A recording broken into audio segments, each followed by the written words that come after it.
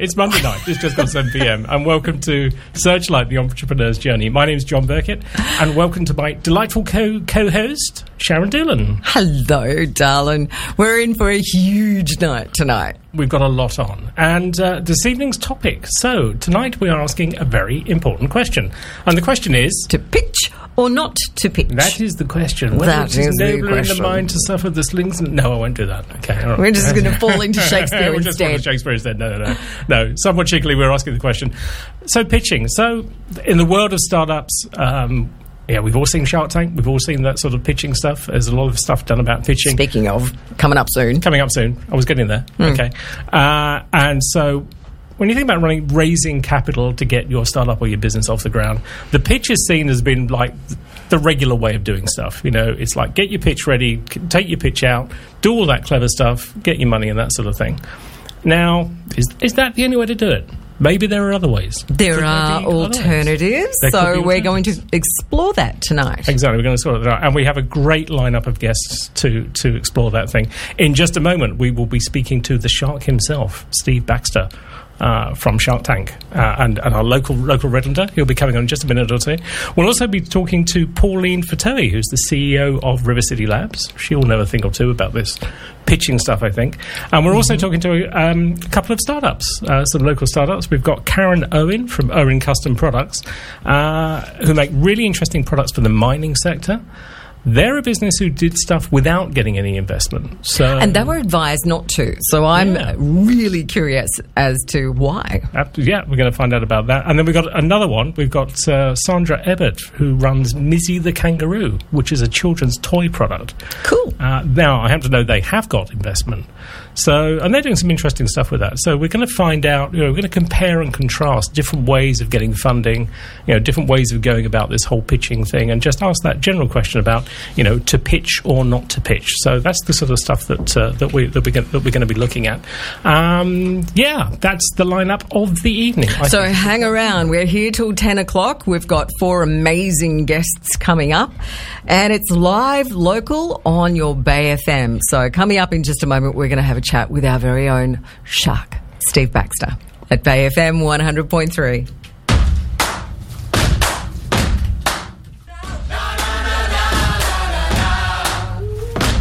Ben Lee at Bay FM 100.3. Catch my disease. Now, we have our first guest for the evening. I'm delighted to welcome to the studio Steve Baxter. Steve will be well known to many as the tech investor from Channel 10's Shark Tank. A successful technology entrepreneur with 2 exits under his belt, he founded Brisbane's River City Labs in 2010 and has been a key figure in the Brisbane and Australian startup scene ever since. In 2017-18, Steve was also Queensland's chief entrepreneur. Steve, good evening. Welcome to the show. G'day, thanks, John. G'day, Sharon. How are you going? Good. Thank you very much for joining us. Great to have you here, Steve. Thanks for coming along. A lot of people know you from Shark Tank and all that kind of thing, but, chiefly, you're an entrepreneur.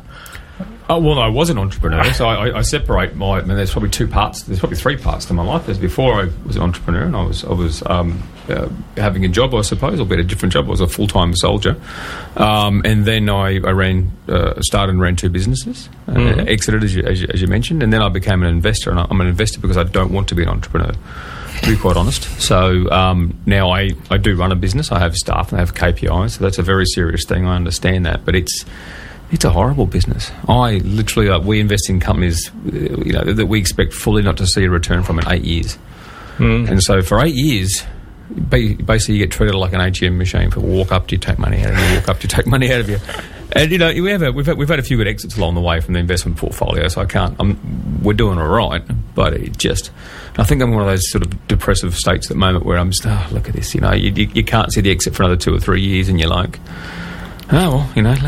let's just put some more cash on the top of this funnel and see what happens. Hang on, you're also a dad. Okay, the kids are young at the moment. Just wait for it. When they get older, you will be an ATM machine. Oh yeah, I don't deny that at all. So, but I enjoy it. Don't get me wrong, and I've got a great team, and we've got an amazing portfolio. So, but it is. It's not a business for the faint heart, and we're investing for the most part, we're investing our own money. It's the last 10 months we've changed 11 year or so, we've changed that, and we now have a group of a syndicate of investors who make the choice to invest alongside of us. They are free to make the choice to invest alongside of us as well. So I'm still not risking their money as far as I'm concerned. They're risking it along beside me. Just before we drill into the investment stuff, can we just dial back a bit to the entrepreneurial bit, the early stage, the 2Xs and that sort of thing? Just give us a flavour of what that journey was like for you. Yeah, it was. I loved. You remember the good bits. You don't remember the bad bits, and the bad bits were never as bad later on as they were at the time. I think, is more importantly. But I was pretty lucky. We had two businesses. We started the first one in 1994. It was a dial-up internet service provider. I started from a rented Army Marri quarter of all things. People often ask me, how did the Army let me do that? And, well, I didn't tell them I was doing it. So that'll do it. And I'm often asked about... Better to ask to give us the permission. Well, I'm often asked about, people sort of say, are entrepreneurs born or made? Which I think is a stupid question and impossible to test. But I do think you can spot them, and there are people who are biased towards action, maybe have a healthy disrespect for authority and a bias towards action, as opposed to thinking about doing it, they're actually going to do it. So I got on and did that. That was a lot of fun. We moved out of the house eventually, got into the city. So you literally had banks and modems in the house? Oh, yeah. Back in the old RIP? Yeah. Blimey. Yeah. Right. Okay. You're hard to sleep beside that. You can turn the volumes down. Well, no, you can turn the volumes down, and you turn the volumes off even, but a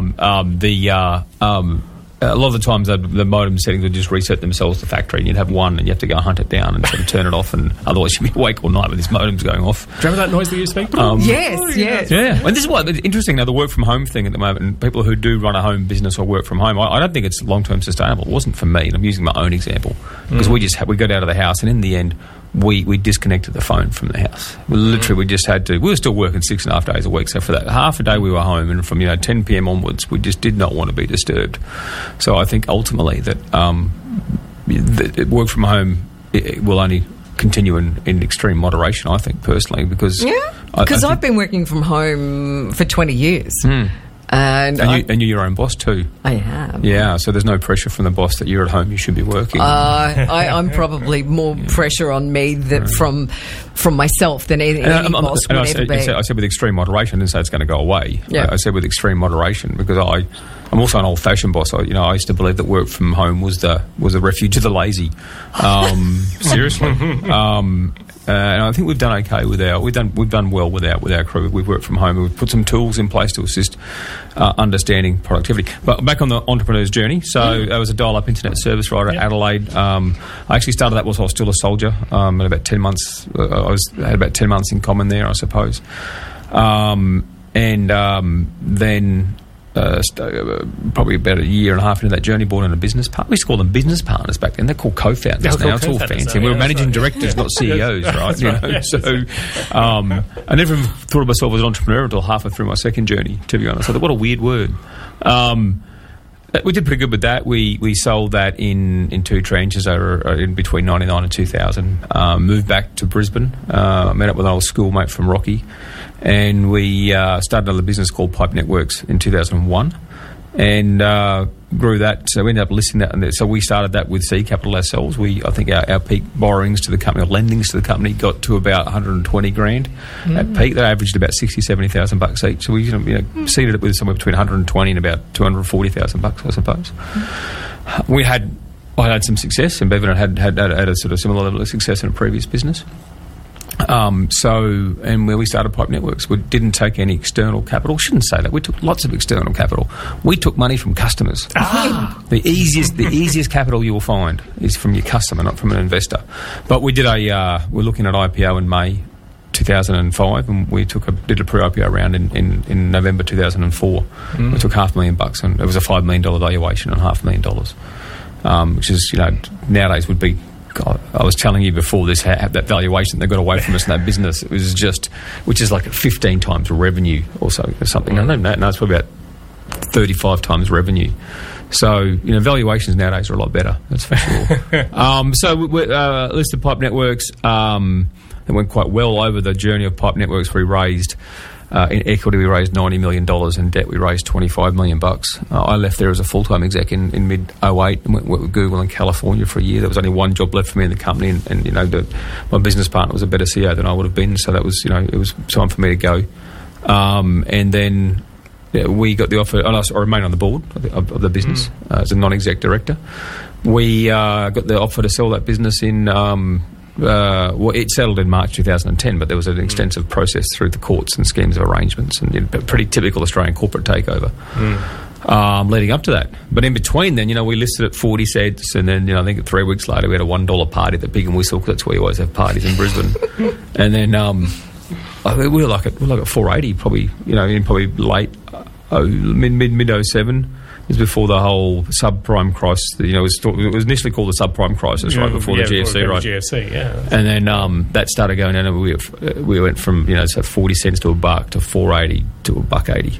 Now that may not be so bad unless you've committed to spend $150 million US to build a submarine cable from Sydney to Guam, which we did. So we had a small problem. Ouch. But.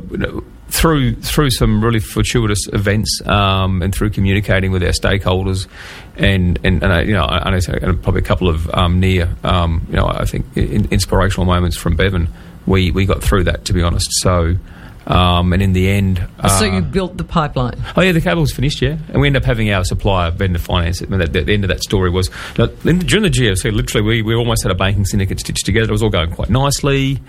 And then the Lehman Brothers thing happened, and the world stopped. It wasn't the fact they weren't returning our calls.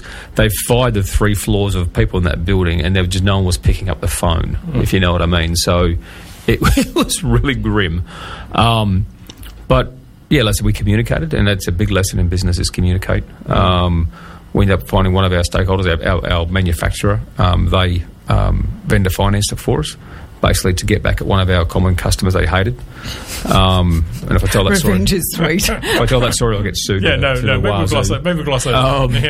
And then, the company was repairing, and we were getting back to, we started a process to sell. We'd engage investment bankers to look at our corporate options, in inverted commas, for those on the radio. And, I think we turned in our first offer at about $2.45. And we were at $2.70, and they came in the low board us at $2.40. Then we got another 3 offers where they were constantly going 15... As you're growing, they're constantly going 15% under, which is silly. You've got to do... No public market's going to accept a discount in a rising share price, right? So, and in the end, I think we went to raise cash at $5.90, and then David Teo from TPG came along and said, don't raise cash. And we said, well, no, we've got to raise cash, and everyone's happy to take it. I guess, fine, I'll take the lot. So I don't think he did. But he took a big chunk of that round from memory. This is 11 years ago. And then he launched a takeover bid, essentially. So at $6.30. And so that was exit number 2 for you. Yeah, exit number 2. Yeah. And then you went on and set up River City Labs. And so I was when that was all happening, I was in Brisbane. In fact, I think I signed the documentation. We were in Florida Keys, and there was a hurricane offshore, and literally the fax machine, the hotel didn't work. I had to go to another fax machines, obviously. 11 years ago, there were fax machines everywhere.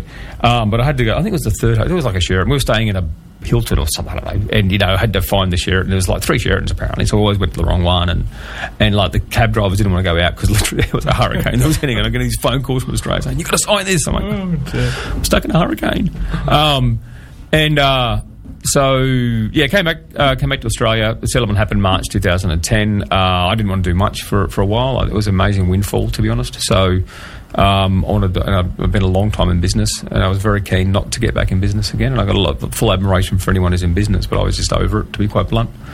And that, I started because I've been away for about probably 14, 15 months, I think, and I just started reconnecting with my networks and found some people that, started mentoring.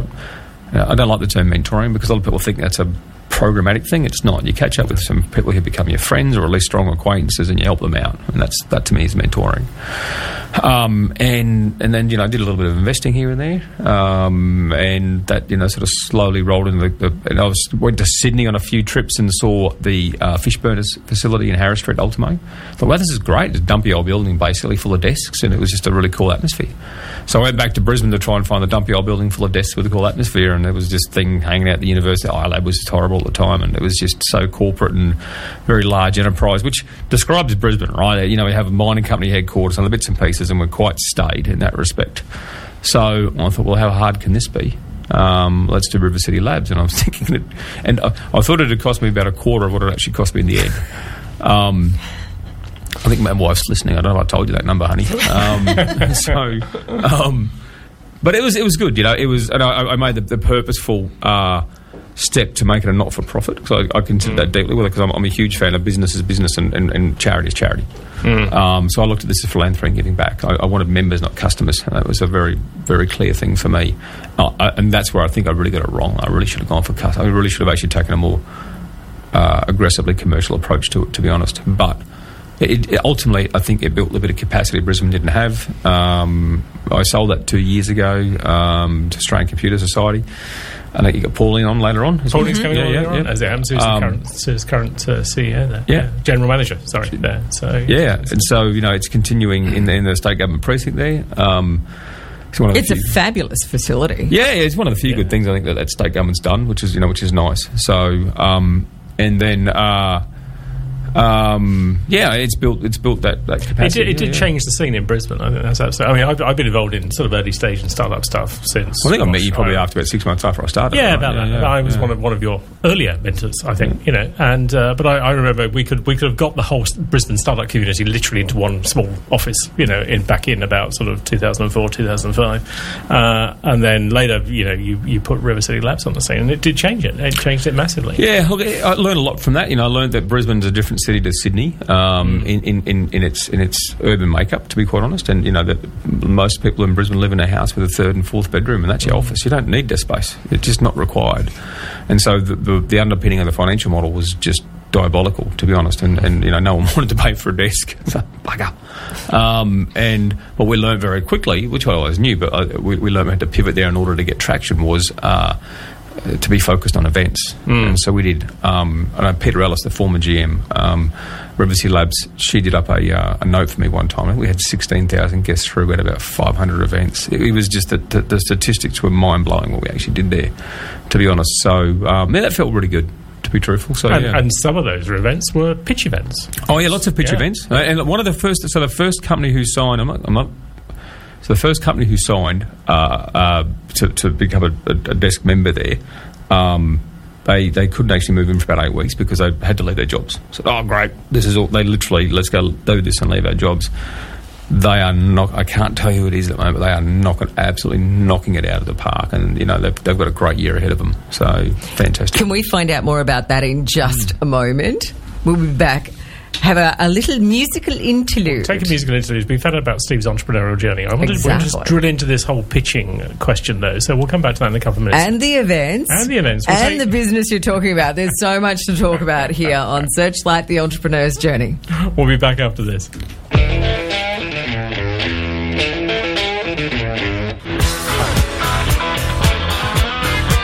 Eagles, life in the fast lane, which you would think Steve's been living in by the sound of it. So it sounds very good. If you've just joined us, welcome to it. It's Bay FM 100.3 Searchlight and the Entrepreneur's Journey, and we have special guest in this evening, the shark himself, Steve Baxter. Welcome to our program, and our conversation is continuing. It's to pitch or not to pitch. Now, just before we dived into the Eagles, we were having a very interesting conversation about businesses that are doing incredibly well at the moment because of what's been happening with COVID. So I'd like to hear more about that. Oh, look, it's exceptionally varied, and where you find the success out there because of COVID is sometimes shocking. I can't use the name of that business before. I'd love to. I think hopefully in the next period of time they'll become a household name of sorts, to be honest, which would be great. But generally because of the move online, work from home, etc., and I think that COVID's accelerated a lot of the previous misconceptions I said before, how I was a bit of a stodgy old boss and thought that work from home was a refuge for the lazy. Then obviously I've changed my mind there, if you know what I mean. So that's lots of things have been brought forward. So generally we are finding that businesses that can cater into that space are doing just, some are doing eye-bleedingly well. It's shocking. Great phrase. But turning to this question about what is the best way of getting funding, we were just talking earlier about after you got River City Labs up and running, there were the River Pitch events that you put together and got going with, and indeed I sort of did one of those and was not successful, thank goodness. I'm so quite glad about that. That's another story. But within that, I mean, clearly, doing the pitch, getting your pitch ready, has become a big focus of a lot of the incubators and a lot of the programs that are put around for startups, and it's become, I think, sort of regarded as like the one true way of getting your startup funded. But you mentioned earlier, about how great it is to get money from customers. I mean, what's your view on what is the optimal way of doing this stuff? I think every investor is different. Every sector is different. I invest in tech startup businesses. I don't invest in tech startups. I invest in high growth, global potential businesses. The only way you grow faster around the world is with tech. So if you can find another way, I'll back it as well. That hasn't happened yet. So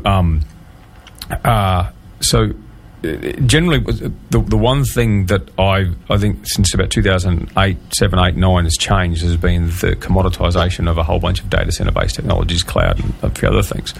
Back to start a business in sort of pre-2005, you needed $500,000 worth of IT stuff. That's the polite term, right? You needed licenses and servers and fibre and racks and this and that.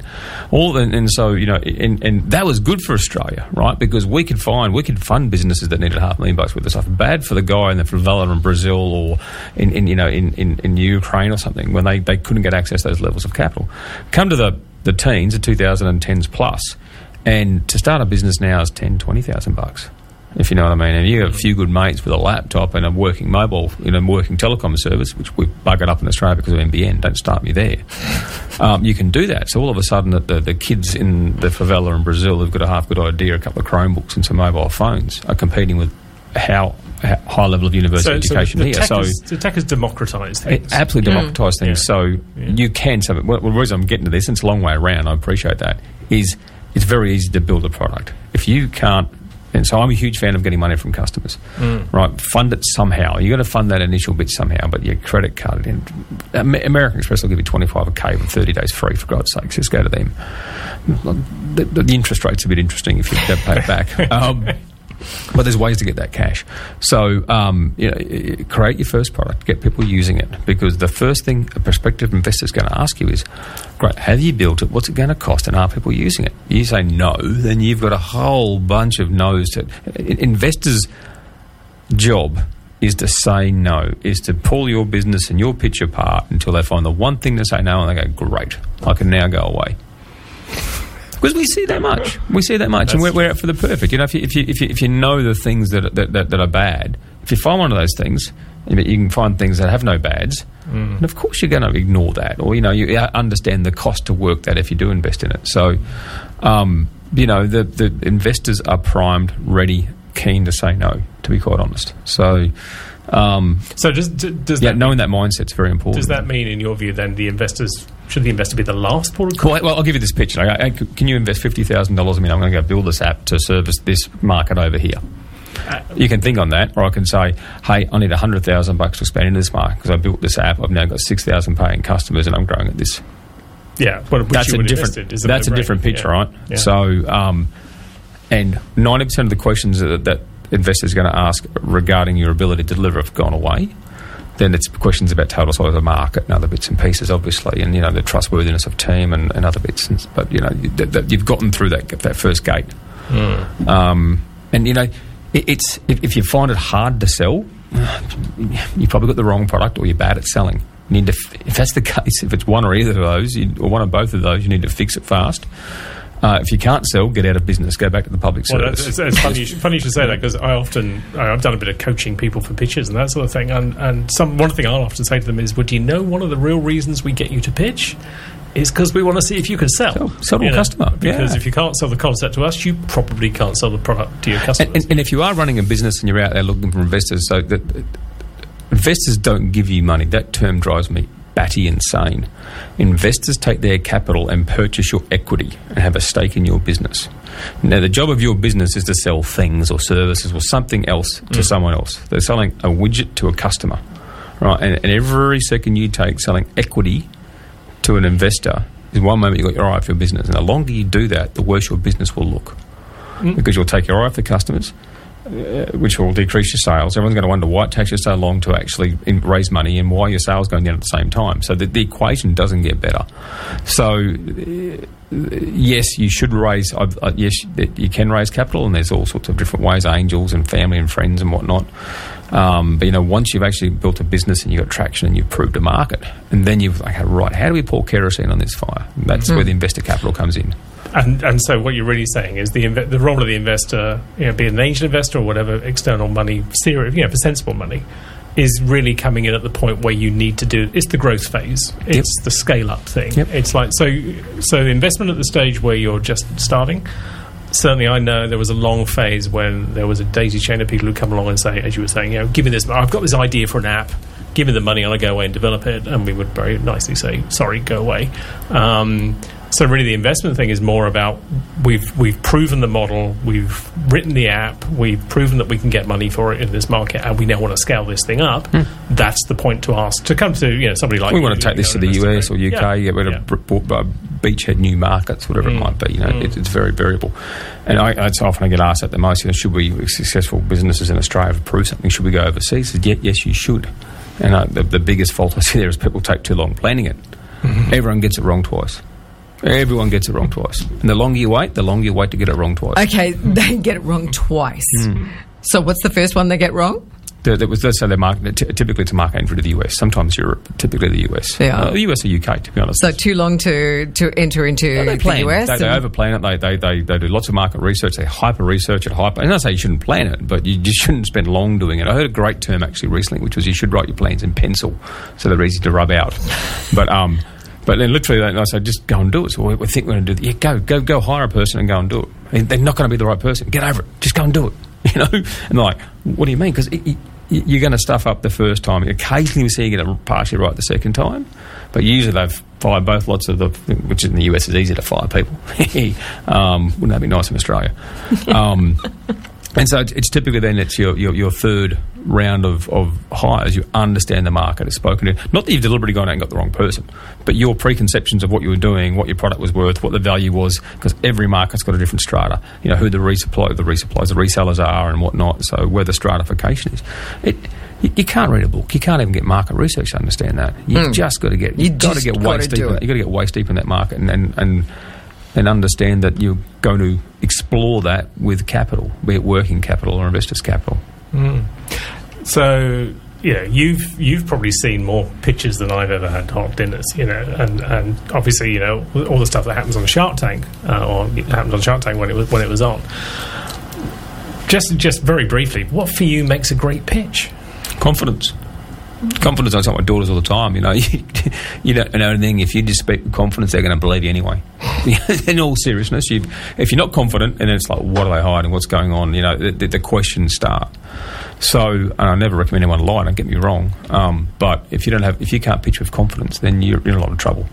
So if they can engage, then it comes down to the team, and it comes down to, we are now post-traction investors. We just say, right, okay, so I'm turning 50 next year, my team probably averages 30, low 30s. So they're all older than 21. So honestly, they cannot make assumptions for what the community currently wants, as far as I'm concerned. But what we do know is they can demonstrate, okay, we've got one business, a great business called Clipchamp, 7 million users. The revenue hasn't caught up to that, unfortunately. They've got 7 million people using their video editing product. And now we're trying to monetize that. So, traction doesn't have to be... The best traction is profit. If you've got profit, you don't need me. Second best traction is revenue. Third best traction is usage. They're all really, really cool. Yeah. So it's about... And it's back to that point about you've got to have kind of proven the business model to be able to move that whole thing forward. Yeah. And some businesses can't. If you're building rockets and all the rest of it, and you have to build a $10 million factory for X, Y, and Z, then... I don't play in that space. I'm not talking in that space. I'm talking to that fast start, moving, high growth, global potential tech startup. That's one, which is where 90% of the current enterprise value is being added in the world. But that was you kind of when you did Shark Tank. You kind of weren't doing... No, I didn't know. We had lots of hula hoops and yo-yos, to be honest, and we got some great businesses out of that. Clothes pegs, I seem to remember. I never did the clothes pegs. Oh, didn't you do the clothes pegs? No, I didn't know. Look, I now know, and I'm better at investing in tech startups post-traction because of all the investments I made on Shark Tank. So we got that portfolio itself. We've got one business there that it should exit and probably return 3 times the value of the portfolio. So it's a good portfolio. We have a portfolio approach. Not everything works. We should always, when I say no, I'm always hope I'm wrong. And I've got to ask you this question: how many of the ones that get the Guernsey on the show actually go through and about 30%? Really? Yeah. I mean, some just don't want it. To be honest, they just won't take the investment. They're after the TV ad and nothing else. Yeah. That's fine. Channel 10's using them. They use Channel 10 back. That's just an equation in life, right? Yeah, I saw some blog by somebody the other day writing their thing saying best thing we ever did was not take the Shark Tank investment. Yeah, but that's them getting more press again too, right? Yeah. So we had one that just came out, which was the sleeping duck mattress guys. They came looking for $5 million for 5%. On Shark Tank? Yeah, $500,000, sorry, for 5%. And it was at 10 million val, and everyone was counter offering at 15. I said, I like this. I'll go have a crack at 10. And they came back and anyway, they got away, but they're just doing it around now. And if I'd made that investment, I would have done 100 times my cash. Mattresses, mind you. So there you go. But a product that's in demand and that people need. And an easy product to buy. But buying a mattress is an interesting thing. There's lots of really retail experiences that I think the internet. It's surprised me the internet's got into. I never thought that shoes would be sold on the internet. I never thought that the clothes in general, because the need to fit and feel, I suppose. But it's really. I buy a lot of stuff on the internet primarily because I am working from home. Occasionally, I'll make mistakes and I'll end up with something that might be about this big. It's like, okay. We sat in the US about 3 years ago for about 5 weeks, and we had Amazon Prime delivery service. We had a lot of things turning up, and we had very young children at the time, so I had to buy a lot of stuff for them. And people sort of say, "Oh, I'm going to miss the experience of going to the shopping centre." That experience of watching an Amazon man turn up twice a day to your house, that's actually pretty cool. And unfortunately, I think through COVID, we're dispensed with a lot of our traditional Australian-based industries, and the likes of the Amazons are getting. I mean, this is what we need to open up and get over ourselves on this COVID. Honestly, it's not a pandemic; it's barely a health crisis, because in a commercial sense, we are surrendering. We're surrendering such a march that we can't surrender. So there's a lot of issues there. Maybe a different topic for a different day, but I think there's a lot of stuff there. Could certainly jump you into Searchlight Conversations for that one, definitely, with Ken, whom you met earlier. I've got some pretty degrees, 90 degrees to most people on the topic, so be careful what you ask for there. So careful what you ask for. Yeah, that's no. As you said earlier, having a different opinion ain't no law against that. No. Well, there isn't some. It depends on what your opinion is, I suppose. But so we should talk about entrepreneurship. Sorry, we're getting carried away. That's right. So I'm just trying to uncover this whole issue of this. Because it seems to me that a lot of people who go on these, the accelerator programs and all these other programs, the pitch is held to be the shining star of the thing that you've got to really get right. It's the graduation ceremony. It's performance. It really is performance, right? But the one thing you need to do in business is sell, and so. The worst case, 40% of every pitch is common, and the best case, and probably should be 60-70% of every pitch is common, because this is not my business. This is what my business does. This is how I sell. This is how I make money. This is how you should buy it if you're pitching to a customer. So are you pitching to an investor? Are you pitching to a customer? Are you pitching to a banker? Different pitches, sure. So they're different pitches. So once again, that confidence has got to come through. You have to, we have to need to know that you know your product, that you're proud of your product, you're proud of what you're doing, that you understand fundamentally the market you're in and the economics behind what you're doing. And if you stumble and do ums and ahs, then don't do that. You've got to be fairly polished at it for sure. But I think one of the things that's worried me about that a little bit is I do sometimes worry that we've reached the point where the pitch is prized above having a really good, solid, robust business model. I look at it as. I think it's also good because there's a fair bit of community enablement through the pitch. People see the pitch as a sexy thing to do, and raising money is a sexy thing to do. I just want people to start businesses. To be honest, I feel at times, especially when I was chief entrepreneur, I felt a bit like some horrible, decrepit World War I general pushing soldiers into gunfire. Really? Most of these businesses don't work, to be quite honest. So I'm pushing people towards bankruptcy. To be quite blunt, it was an analogy, right? It wasn't a great analogy. So I'm pushing these people towards bankruptcy because I just want them to try. Now, no one in their right mind can actually pick out of 10 businesses, if 8 are going to fall over, no one knows which 8 they are. So you've just got to get people to try. So I sort of say that, when someone comes to pitch me an idea, if they say, I've got an idea to pitch you, I say, you should do it. And they're like, but I haven't told you what it is yet. Yeah, because I'm not your customer. Just do it. I'm not your customer, right? So get the appropriate skills that you need to pull it off and build the appropriate network and go for it. Okay, so on that, what are the appropriate skills? Just a couple of... Whatever they are. Whatever your business is, I can't dictate that, to be honest. If there's tech at the core, you need tech in your business. If you're a helicopter... If you want to rent out helicopters, you probably should be a helicopter pilot. You know what I mean? So, whatever the appropriate skill is. But the very important thing there is... And go and work for someone doing that and find out how to do that and understand why they're doing it wrong. They're probably not. People in a successful business really aren't that wrong. They've taken the hard yards and they're doing it. There's reasons they're doing it the way they're doing it. But the network's very important. I mean, you can get a network by going to university and build the appropriate skills at the same time. I think it's a great way. I think actually it's a very poor value way to get skills, but it's one way to do it. Or you can go and do traditional networking events and other bits and pieces. But I've got a rule in business. I call it the rule of $100. If you want a $10,000 outcome, you've got to go and talk to 100 people. That's 100 times 100 is 10,000, all right? This is how much you have to do networking, and this is how bad of a return it is. If you want a $100,000 outcome, you've got to talk to 1,000 people. If you want $1 million outcome, you've got to talk to 10,000 people. People might say, how can you talk to 10,000 people? That's one trade show. You get $1 million. Depending on your business, you'll probably write $1 million worth of business in a 5-day trade show. You know what I mean? So it doesn't scale, but it's the only way you can do it.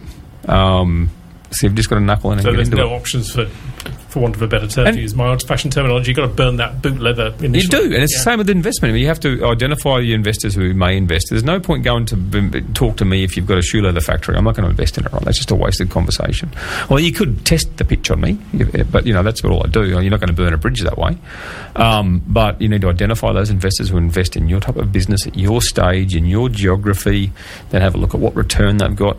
Understand who they've invested in and go and talk to them, because there are some arsehole investors out there. There are some people out there who aggressively manage the terms of their investment to get the best outcome for them, which I think is nothing illegal about it. It's not the way I'd like to conduct myself.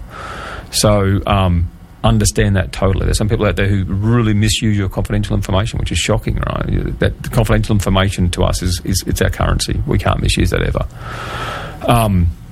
So, research. They're going to research you. You need to research them. That's hyper important to understand, and then how to sell to them, what their hot buttons are, the whole thing. But you have to. I often say you've got to manage that process in exactly the same way you would manage a sales pipeline. Sales process. I recommend using a CRM. Use tools. You manage it. You have an investor pipeline. Yep. In exactly the same way as you might have a sales pipeline. You've got to have enough coming in because you've got to process them through. There's certainly you've got to get them through each key point in that pipeline to get to the goal. And here's the hard part when you talk to people, and people sort of say, "Oh, all the investors in Brisbane, they're no good. They don't want to invest in my product." And I'm like, right, so if none of the customers in Brisbane wanted to buy your product, would you say the customers were no good? If you fundamentally misunderstood what the investment process is, you are selling equity to someone who was the buyer. If they don't buy it, they're not wrong. You have a product that's not of interest to them or is faulty, to be quite honest. So you need to take that attitude to it. Investors aren't wrong; they're customers. And as much as I had 36,000 customers at one point in time. I had lots of them I didn't like, but they were always right. Unfortunately, much as they grind my teeth while I say that. So you've just got to listen to them, and they dictate your actions. What's my old saying is it's not necessarily the case that the customer is always right, but the customer just has the right to be wrong. Yeah, the customer has the wallet. The customer has the wallet, and the investors have the wallet. So that's a Here goes the goal that sets the rules. The other thing, if you are looking for investors, don't go looking for one. You want to get 3 or 4. It's a market, right? If you have lots of people who are vying for your investment, you'll get a better price. If you have one person out there and you're desperate and you need the cash, you're going to get a set of terms that you probably won't as liked as much as if you have more than one person deal. You might get a really horrible set of terms. Which is why you should be managing it as a pipeline and have multiple ones coming down that pipeline and doing that sort of thing. So, Steve, that's been really, really interesting. Thank you very much indeed. Cheers on to you, Sharon. One little question at the end there that we sort of ask everybody. We've probably covered it a bit in some of the stuff you've been talking about, but it's that thing of if you had one key thing you wanted to put across to somebody thinking of starting out in this space, thinking of doing this, going down this route, what would it be? What would your key bit of advice be? Well, so far as starting in business, it's always just, I think, do it before thinking. In some respects, so I'm always biased towards action. I think that if you think you can do that, then so get the appropriate skills, get the appropriate network, get into it. You don't want to be sitting in your rocking chair at 65 years old saying, I could have done that one day. Yeah, whatever. that opinion means nothing. Get in there. I much prefer to say I gave it a crack, it didn't work, and I got beaten out by better whatever it might be. If in doubt, make the entrepreneurial leap. Yeah, exactly. Yeah. If you're not willing to do that, then there's probably safer jobs. Yeah.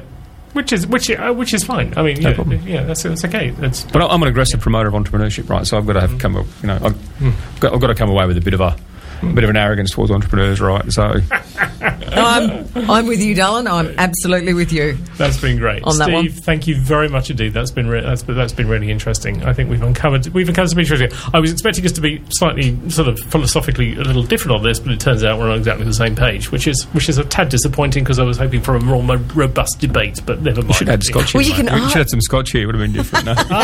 We're going to talk about that when we close the mic in a minute or two.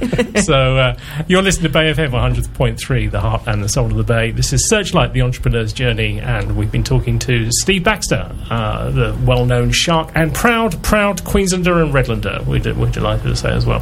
So that's been really interesting. I think we'll take a break for a little while, shall we? We shall. We'll be back after this.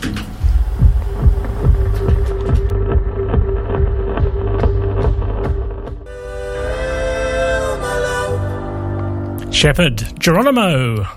You're listening to Bay FM 100.3, the heart and the soul of the Bay. This is Searchlight, the entrepreneur's journey with John Burkett and Sharon Doolan. So we've just been talking to Steve Baxter and finding out about some of Steve's entrepreneurial journey, which I knew a little bit about, but actually uncovered a few things there that I didn't know about, which is really quite interesting. So we've got some more guests coming up very shortly. We'll take another little break for a couple of minutes, and then we'll be back with some more. Our Redlands Coast economy recognises KenzieACG.com sponsor. And we're back. This is Searchlight, the entrepreneur's journey, and you're listening to Bay FM 100.3. Great chat with Steve earlier. We now have our next guest. We've got Pauline Fatui. Pauline is the general manager of Brisbane's tech startup incubator River City Labs, but she's also a startup founder in her own right. Pauline's startup Chihu, did I say that right? Chihu, there you go. It's a personal assistant app that helps you hustle and work smarter. So, Pauline, good evening. Welcome to the show. Thank you for having me on. I'm excited to be here. Quite delighted, and it was great to hear Steve. Yes, of course. So you now run River City Labs that Steve started off. Yeah, I've actually just passed my 1 year anniversary. So lucky me, and I've thoroughly enjoyed it. Learnt lots.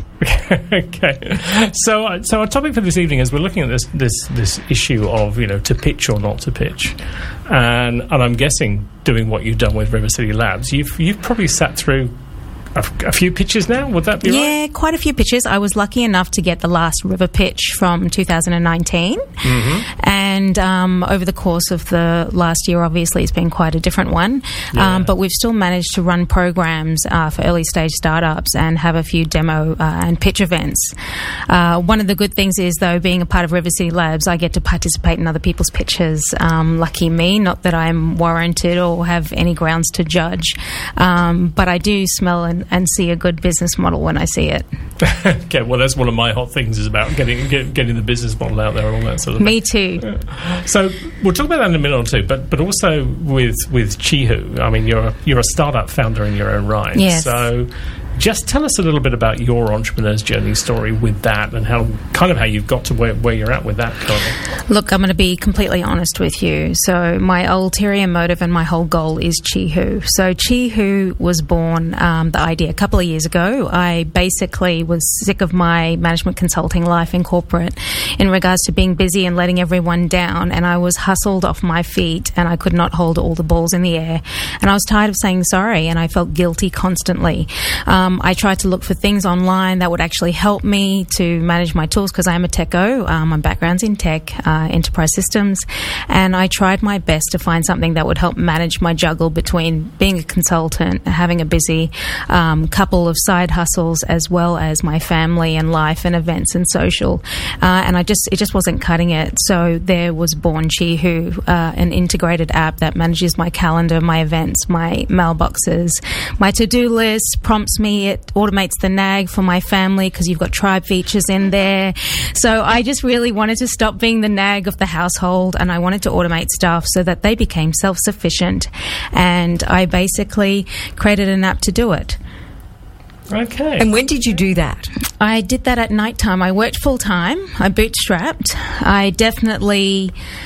I didn't really look. I overthought things for about 3 months, and I'm a bit of an executioner, so I can't really sit there and think way too long. Can't procrastinate. I really hate that pet peeve. So I just got on and did it, and I just basically started writing my own user stories, understanding, testing the concept with my friends, people around me, people at work. So many busy people everywhere, so there's lots of people to test from in the developed nations. So before I knew it, I was just getting a lot of like-minded pain that was being shared from the fellow people that I was asking, and then I just made that a bit broader and asked a lot more people, and then just wrote all the user stories myself, started designing it, and then I then actually made the decision to invest in offshoring it. Built the prototype, built the MVP, and launched it last March. And I'm just shy of 4,000 customers with minimal marketing. So congratulations! Yeah, so pretty excited about that. It definitely has traction. Definitely was a lot of work, not much sleep, and that's purely because I bootstrapped and did it at night. Right. So for those who don't understand the terminology of bootstrapping, that means you paid for it yourself. Correct. Yeah. The old-fashioned way. It's like doing it. I think it comes from the old-fashioned term about pulling yourself up by your bootstraps. Own bootstraps, correct. Yeah, that's right. That's where it comes from. Yeah. Exactly. So that's what I ended up doing. So I joined River City Labs as a means to basically get immersed into the startup ecosystem, and also to truly learn about capital raising and the startup journey, because I came from corporate. My concept of enterprise systems and startup technology, completely different things. Don't translate. So, okay, what is the difference between enterprise and startup? Well, I guess the thing with enterprise systems, with most organisations you work for, the role I did was a lot of recovery and transformation, so digital systems. So I would go into something that's already ready-made. It's got flaws, warts and all. It's easy to pick apart and translate that to something good that's workable, in my eyes anyway. For me, that I could do that with my eyes shut. Building something from blank scratch. page, that is a completely different kettle of fish. Is that what you did with Chihu? Yes. You built that from the ground up? Yeah, native apps from the ground up. Look, I made the decision to do that, because I was building with the end in mind. So some people would criticise and go, well, you should have done this, you should have done that. Oh, well, whatever. Yeah, well, you go and do it yourself. Exactly. Tell me when you're done. I basically wanted to make sure that it was a product that was sound. And the reason for that is because my target audience are females and busy females. We have less tolerance. We're too busy.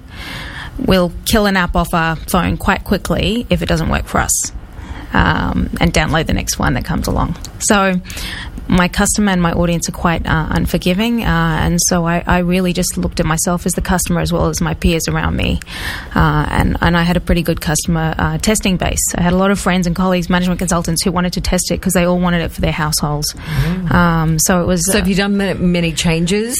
I have. So I've spent the last over the last 12 months actually enhancing the product as we go. I've received feedback and I keep adjusting it and changing it.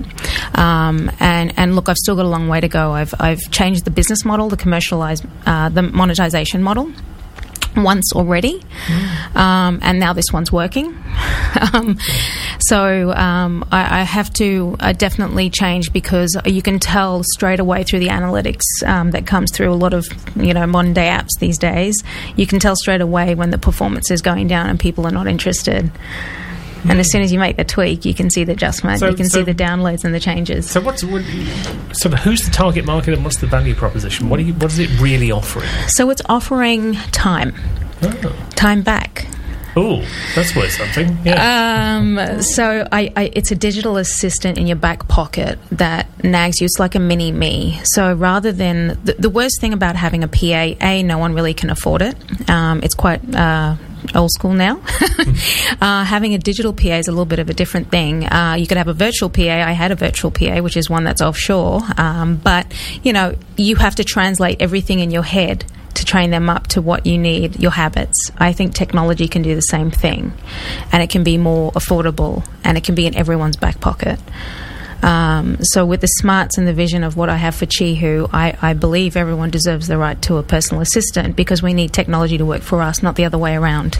So if you're interested in taking a look at this, because it's fascinating, Chihu, CHEEHOO. Okay, so go and check it out. This is on Android and iOS, on iPhone? Yeah, and iPhone, yeah. So loved it, still loving it. Lots of highs, lots of lows, and I'm now at River City Labs, and it's the best day job that I could have asked for, because it's a bit of a different day job, because it allows me to be completely immersed in understanding what other people's journeys are, and also being able to give back a bit. But one of the biggest motives I did have to join River City Labs was to learn about investment and whether to pitch or not to pitch. And have you come to a conclusion on this yet? I have come to a conclusion that I need to pitch. You need to pitch? Yes. Okay. And the rationale for that being? The rationale is I need to grow. Right. In order for me to grow, I can no longer sustain bootstrapping it. It's either product or it's marketing, unfortunately, for my capacity financially to run both things. And in order for me to get where I need to get to at a speed and to reach the markets I need to reach, I definitely need investment. And so I've been researching and learning about capital and raising, about what it takes to invest in a business, a good business, and trying to work towards that, Chihu-wise. And so the good part about that is I also get to date a lot of investors and learn about them, which is definitely an ulterior motive, but one that I profess and proclaim from the onset. So to me, it's better I eat the own dog food that I tell the founders around me as well. Absolutely. No, that makes perfect sense. So where do you want to take Chihu? So Chihu, it's already in global shores. So I've got about 40% of customers in America, about 16% in the UK and the rest in Australia, and then bits and bobs around the world.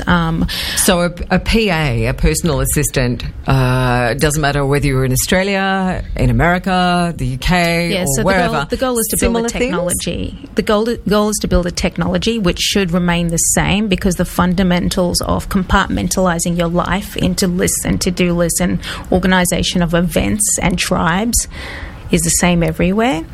The difference and the uniqueness is that I want it to be a technology that connects to providers of assistance.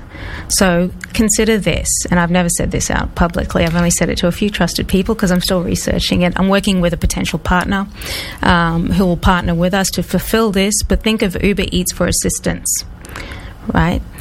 So not the food, but go fetch me my dry cleaning, go pick this up, go that. A couple of clicks and I can outsource a task, rather than just having the task and having my internal tribe, my family do it, or myself do it when I get the time.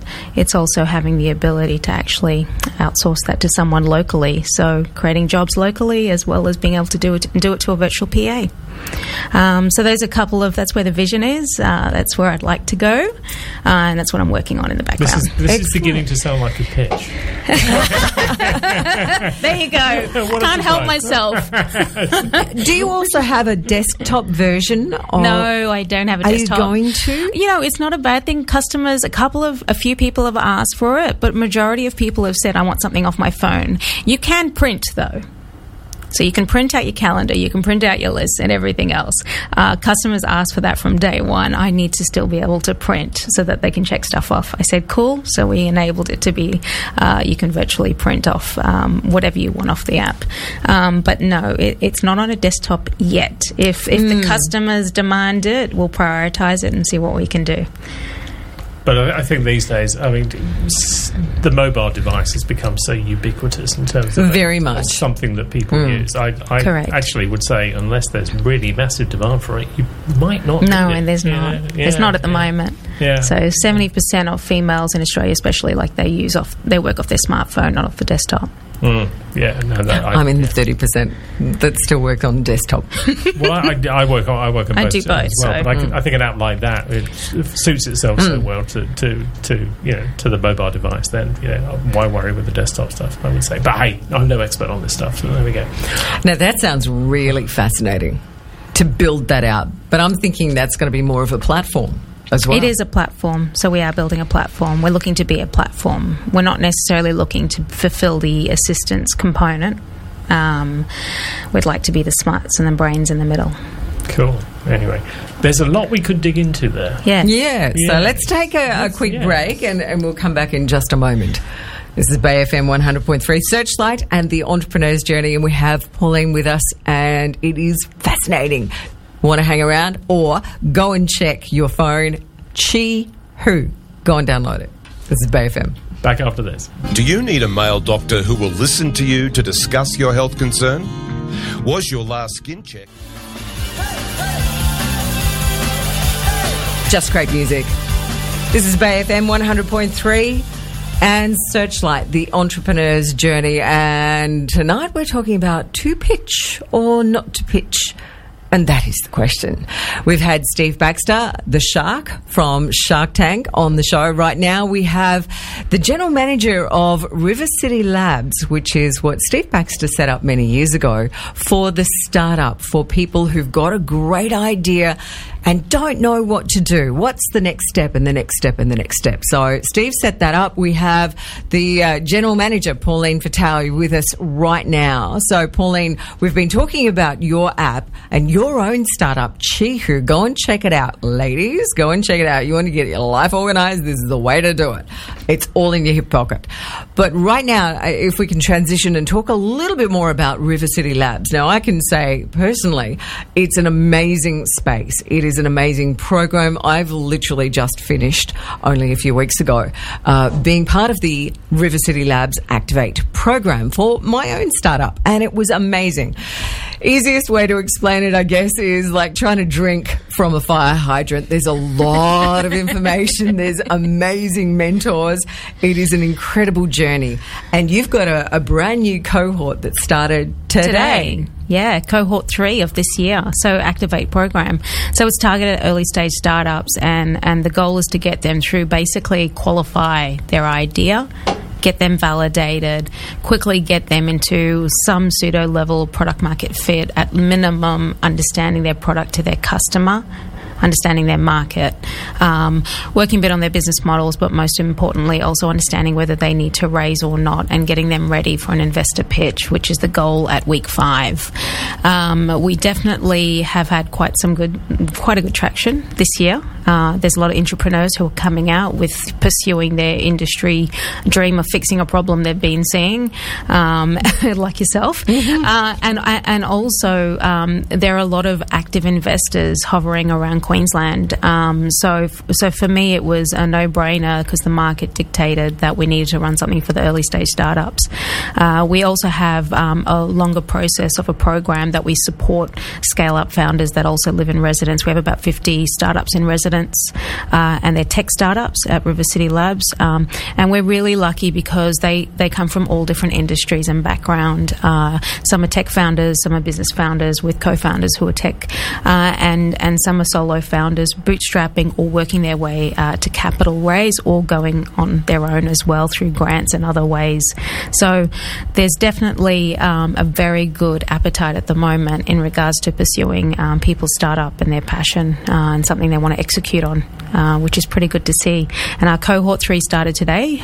We have actually 6 fantastic startups to end off the year. Our next program will kick off in February next year, and we will run this about 3 to 4 times a year, where it's basically 5 weeks intensive qualifying them. Intensive is the word.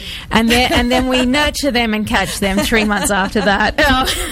It is a fabulous program. So 2 entrepreneurs in residence. We've got Peter Laurie, Lou Jury. They are amazing. They are amazing. So knowledgeable. Both have done their own businesses, been a part of businesses, chairmans, and creating new businesses all the time. But not only that, they advise on so many tech startups around Queensland, around Brisbane, and help them get to where they need to. Anthony Owen talking about the Anthony's fantastic from On Market, and he's a founder, serial entrepreneur himself.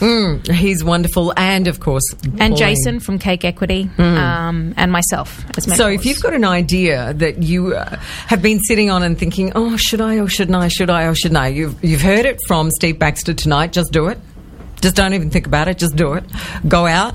And if you're looking for assistance, if you're looking for the help, well, you've got Searchlight, the Entrepreneur's Journey. We're here every single month. But you've got the River City Labs. Yeah. Pauline is the general manager. And Pauline, if someone is sitting on an idea at the moment and they're thinking, oh, should I or shouldn't I?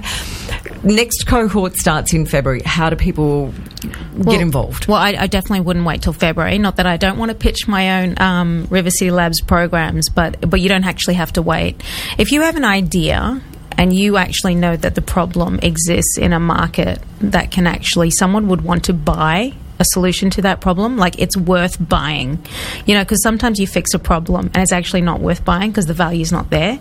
If you've actually got something like that, nothing is stopping you from researching and qualifying that on your own. Or you can obviously come and join River City Labs on any day of the week, even on the weekends, and be a resident there and be a member there. But there is nothing stopping you from actually starting on that journey, because there is enough material, enough people, especially in the Queensland startup ecosystem. It is quite mature.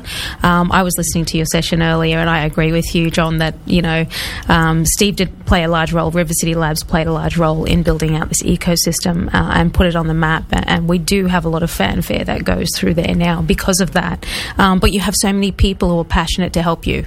So the more you can ask, which I didn't do in the beginning, I incubated in my head quite a lot. I find a lot of female founders do, actually. We incubate, overthink. Unfortunately, we criticise ourselves. We're the biggest critics, which means we're great at perfecting something. But get it out as fast as you can in regards to validating it, and just start working on it. When opportunities arise and the right program arises for you, then jump in if it serves you.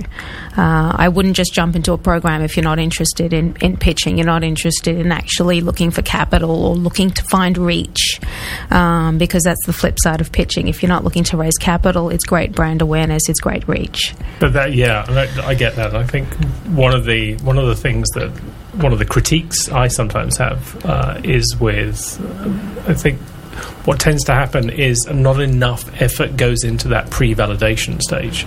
So the classic conversation you often have with somebody is, they go, hey, I've got this great idea to do something. I've got a great idea for an app or a great idea for a product. And you start scratching away and uncovering it and testing it a little bit. And then you go, well, okay, so who have you tested this with? And well, I've had a chat with my mates about it in the pub, and they think it's a great idea. Okay, maybe a little more work's needed than that. You've got to get out there. And the acid test is always, will somebody pay for it? That's the real key thing that I don't think is always pushed to the testing point that has to be done. Yeah. And so doing that and getting that level of market validation and that proof that actually what you're offering has sufficient value so somebody will give you money for it, that has to be done. And I think the other thing we see is a lot of people who are very good technical practitioners of some element of what they're doing. They're very good at their particular profession or their particular thing. But what they haven't yet been able to do is wrap a business model around that. They haven't been able to think about how they monetize that, how they actually turn it from something they're very good at doing into a business. And so programs like Accelerate, I think, will take them through that process. Yeah, it does. Yeah. It does, and it challenges them on those questions or their blind spots that they may have. Unfortunately, though, I see a lot of founders, they don't spend too much time on that upfront boring stuff. And the reason for that is because they're like captivated by their own idea. Yes. And they're fantasizing about the potential of where it could be. But the reality is the amount of hard work you have to do in between. Like, I basically would tell people I haven't slept for 12 months. I literally didn't. I was like a zombie, walking zombie, and barely getting sleep because I was testing till 2 a.m. every morning, then getting up and going to work. The reality is it's not... There's no honeymoon, there's no sort of, sexy thing about it, really, until you actually are having a return for your investment. I don't think you can really relax, and people can also get carried away, and I've seen this. I'm a victim of it because I'm just a very good self-critic. I slap myself very quickly to wake up, but you can kind of fantasize and get carried away with any form of good news. So you get a little bit of validation, get a bit of good feedback, especially from a customer. Like I remember when I hit my first 300 customers, I was so excited. I was beside myself. And then I realized and put into perspective, literally, okay, that's just the shopping centre down the road. Okay, great. I've accomplished the shopping centre down the road. Okay, slap myself, go back to testing, keep going. But I mean, you could have had a half a glass of champagne at that point. I probably had a bottle, and then woke up the next day. And Congratulations. Now let's just do the next 300. Yeah. So it's great to fantasize, pat yourself on the back for the hard work, enjoy the journey, but don't get too carried away and distracted. I really was quite focused on one stage at a time, which people could think, it's too slow. Well, I didn't really work through slow. I built it and I had it done in 10 months. That's pretty good for an Android and iOS launch to market. But the thing is that, it was a very long 10 months. But you had clarity on those. I had worked on it 6 months prior. I always say there's two key questions you've got to ask at the beginning. Who's going to buy it and why they're going to buy it. Yeah. And if you can't have sufficient clarity about answering those questions, then you probably don't have a business model. Correct. The third thing you have to do is understand. If you can answer the first two, what the third question is, well, what are you going to do to make sure they buy yours as opposed to somebody else's? Because there's almost invariably alternatives. Correct. In the market space. And I don't think you can prevent that. But if you've got tech, that's where the global reach helps. And scalability. And scale. Absolutely. Yeah. I think the only thing I would say with the people getting the monetization model right, and I'm a sufferer for this. I've worked on products for large companies. I've worked on big things that had complex issues and a lot of research behind them. But I don't know if everyone truly can say you know your customer that well that you know how much they're going to pay and at when they're going to pay.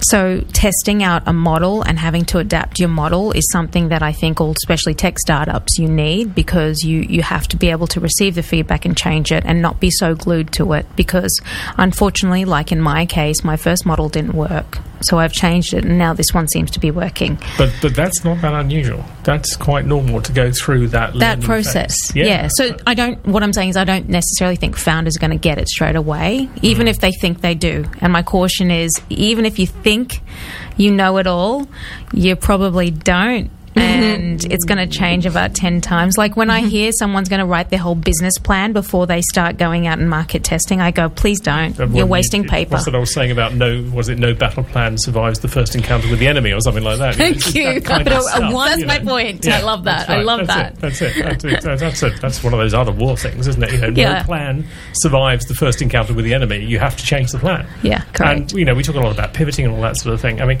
and I'm a great believer in laser-like focus on the commercial objective, but you still have to have a pretty high degree of flexibility in that, because you've got to be responsive to what the market or your customers are telling you.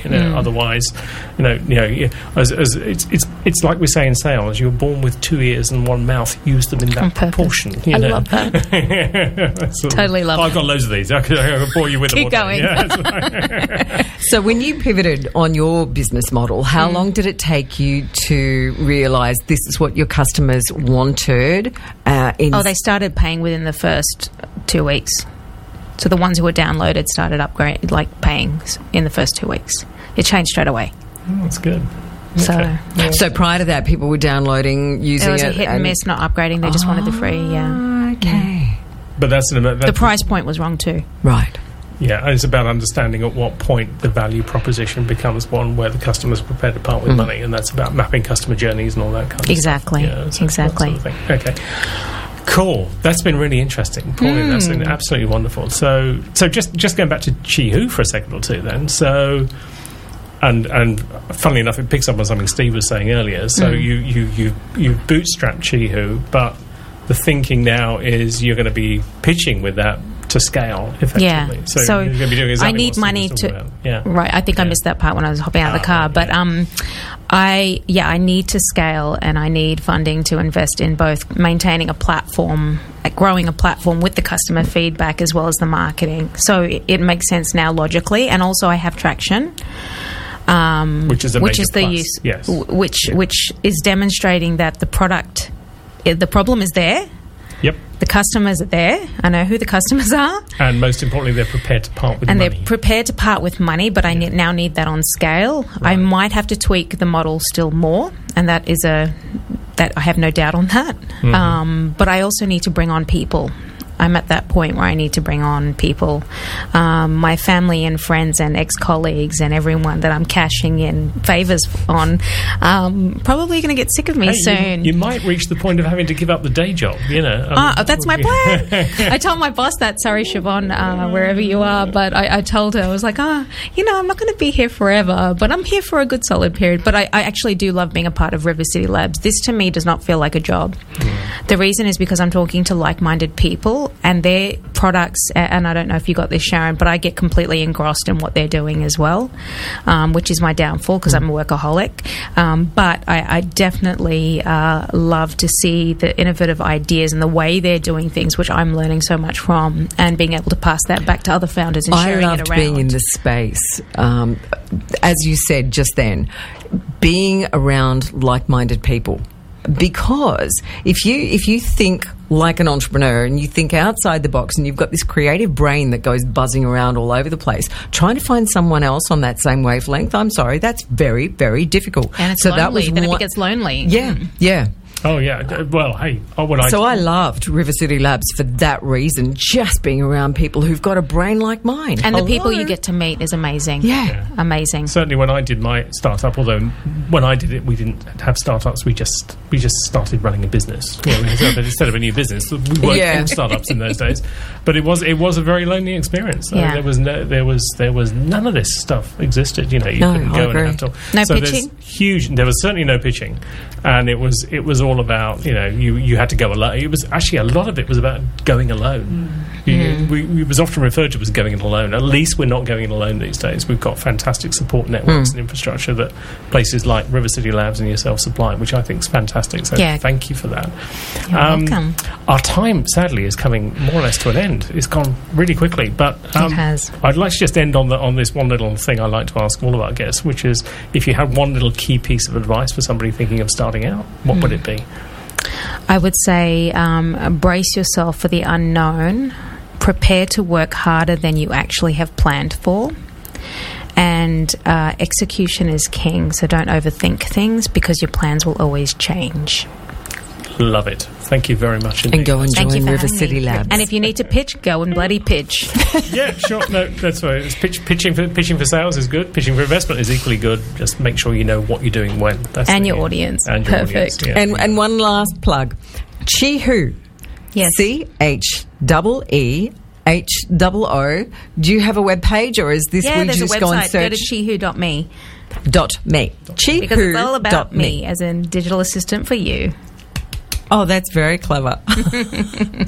So go and check it out. Thank you for having me. This is Surrounded by all BayFM. this amazingly clever stuff. I think at that point we'll have to take a break. Yeah, that would be a good idea. We'll be back in just a moment with another wonderful local entrepreneurial story, and this is going to be very interesting as well. This is BayFM 100.3, Searchlight and the Entrepreneur's Journey. Coochie Hydro Green for a healthy lawn, a business that has been... Doobie Brothers, Channel Love. You're listening to Bay FM 100.3, the heart and the soul of the Bay, and you're listening to Searchlight, the Entrepreneur's Journey with John and Sharon. You certainly are. Gee, it's been a busy night so far, hasn't it? And a lot of fun. It's packed, and we're only halfway through.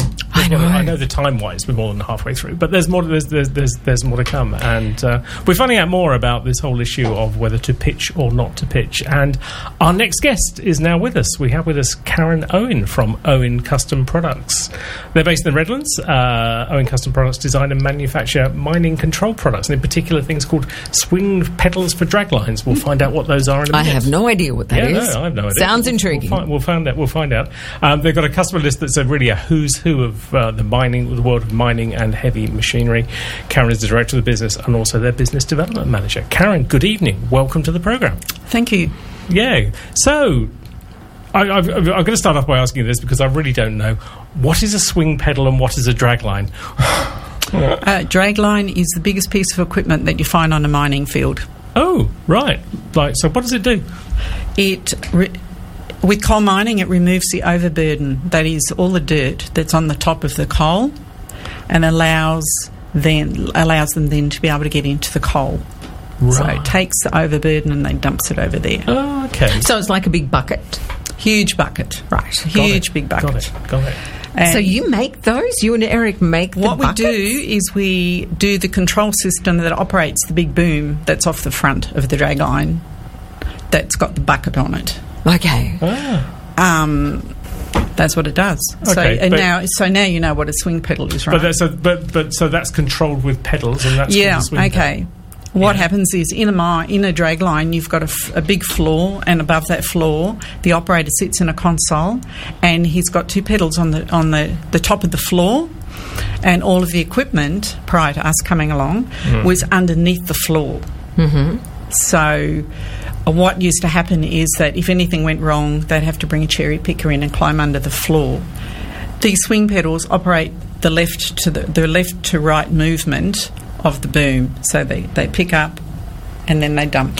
So in my mind, I'm imagining kind of like a big crane. Yes. Sort of. Yes? Yes. Good. Okay, so before you came along, that's what you were doing. You saw that as a problem. No, what happened was we got a phone call from someone that we knew that said that the mining industry had dropped this product at his manufacturing facility and asked him to fix a problem with it, and he rang us and he said, I have no idea what to do with this. I'm a repetition guy and I've got no blueprints. I have no idea what to do. So he rang us. Eric went over that afternoon, that's my husband, had a look at it, came home, and he just said, I can do it. I'll do it.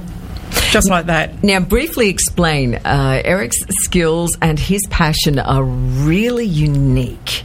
And I think that is the reason why you've managed, or Eric has managed to take a look at this product and go, yeah, I can do that.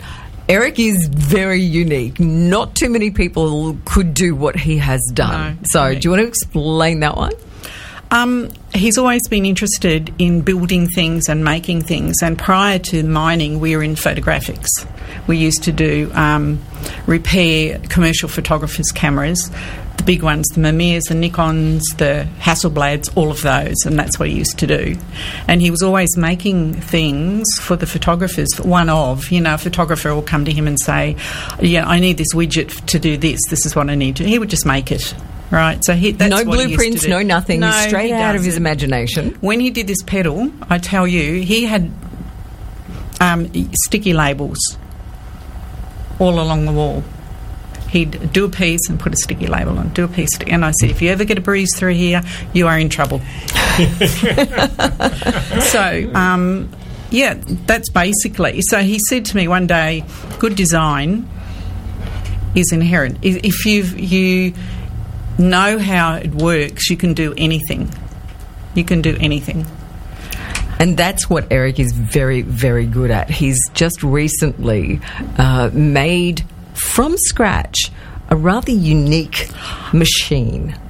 Did you see that? I did. Right.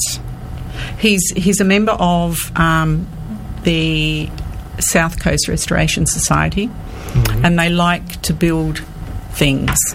So he's built this engine, and I have to say, when he was building it, I could not work out why you would go ahead and build that. I mean, what's it going to do? you know. But he built it, and it's just beautiful. And they take it to all the rallies. We use that as an opportunity as well with the stuff that he's built to show what he can do, because you never know when that next opportunity is going to turn up and someone's going to see it and think, can you make me a... Sorry, when you say an engine, what sort of engine? I kind of, the way I describe it is it's a stop-start engine. No, it's called a hit and miss. Yeah, it's a hit and miss engine, and it is very beautiful. It is very beautiful. And they take it, and all the guys get together at rallies and they show off. Don't know what else. But he made it without blueprints. This is something. It's a very, very old-fashioned engine that was used on farms many years ago, and there's no blueprints for it. And there's none of these. He designed that. It's not usually they get them and they restore old ones, but in this instance, he just built an old one, brand new. Brand new. That's right. That's right. So when he was approached by this guy Bruce to do this pedal, to say could he done it, he already has been the recipient of an Australian Design Award, a Prince Philip Prize. He was a runner-up in the Premier's Award for Industry, all of that kind of stuff. So he already had that kind of design recognition under his belt. Okay. All right. So his real core skill was this ability to see how something works, or design something, or bolt it together and make it go. Simplify. You can give him something complicated that looks complex, and he simplifies it. Wow. That's what he does. So you had going back to the story of how the business came about. So somebody approached you to say, oh, we've got this problem with this. Can you redo this? And he looked at it and basically said, I can do that by the better. time he got home, and they'd been pondering over it for months and months and months, and by the time he got home, he just walked in the door and said, I can do it. I'm fine. Right. Typical. I can do that. Anyway, the problem was that with these pedals, as I described, the pedals are on the top of the floor, the driver's in the console of the machine, and the equipment's underneath. Over the years, no one has had really looked at the old machines. 40 years on, they're still using in the drag lines exactly the same equipment that they had. And the problem they're running into is that a lot of the parts were no longer available. So you've got old technology, and then they're trying to band-aid it and put new technology on, and they're having major issues with that. So they needed him to organise, to marry the two, the old and the new technology, so the thing would work and it wouldn't be always shutting down. They were shutting them down all the time because they're just breaking down. Right. So he saw a way to re-engineer this and fix that problem. Well, that was the first part, correct. Yeah, he did that, and then some months. So how did we get from that to the business that you've got today? What was the story there? What was the entrepreneurial journey that you... The entrepreneurial... we had an accountant at the time who... I didn't want to do it. It was Eric's thing, and I actually in the beginning didn't want to do it. And I had this accountant that lined me up and slapped me around a bit and said, if you don't do it, what's going to happen is he's going to build them. He's on a roll. He's going to build them. They're going to sit on a shelf. They're going to go nowhere. Oh, he just wanted to make them, just start making them. Right, okay. Don't ask. He was just going to start making the product. Okay, I get it. Yeah. He just wanted to make them, right. Yeah. And so Nick said to me, you have to do something. I went, I don't want to do it. Anyway, I thought about it and then figured that he was probably right. I knew nothing, like you guys, knew nothing about drag lines, knew nothing about the mining industry, had no clue, but decided that I'd do it. You'd get out there and market it. I would get out and market it. I figured I could do it. It can't be that hard. This is a mining industry. This is $100 and something million machine. What could possibly go wrong? So you had to become the salesperson to his product design skills, yeah? Now, we'll take a quick break, because what happens next with... there was some interesting international argy-bargy that occurred. Ooh. We'll find out what happened with that in just a moment. This is Bay FM 100.3 Searchlight, the entrepreneur's journey.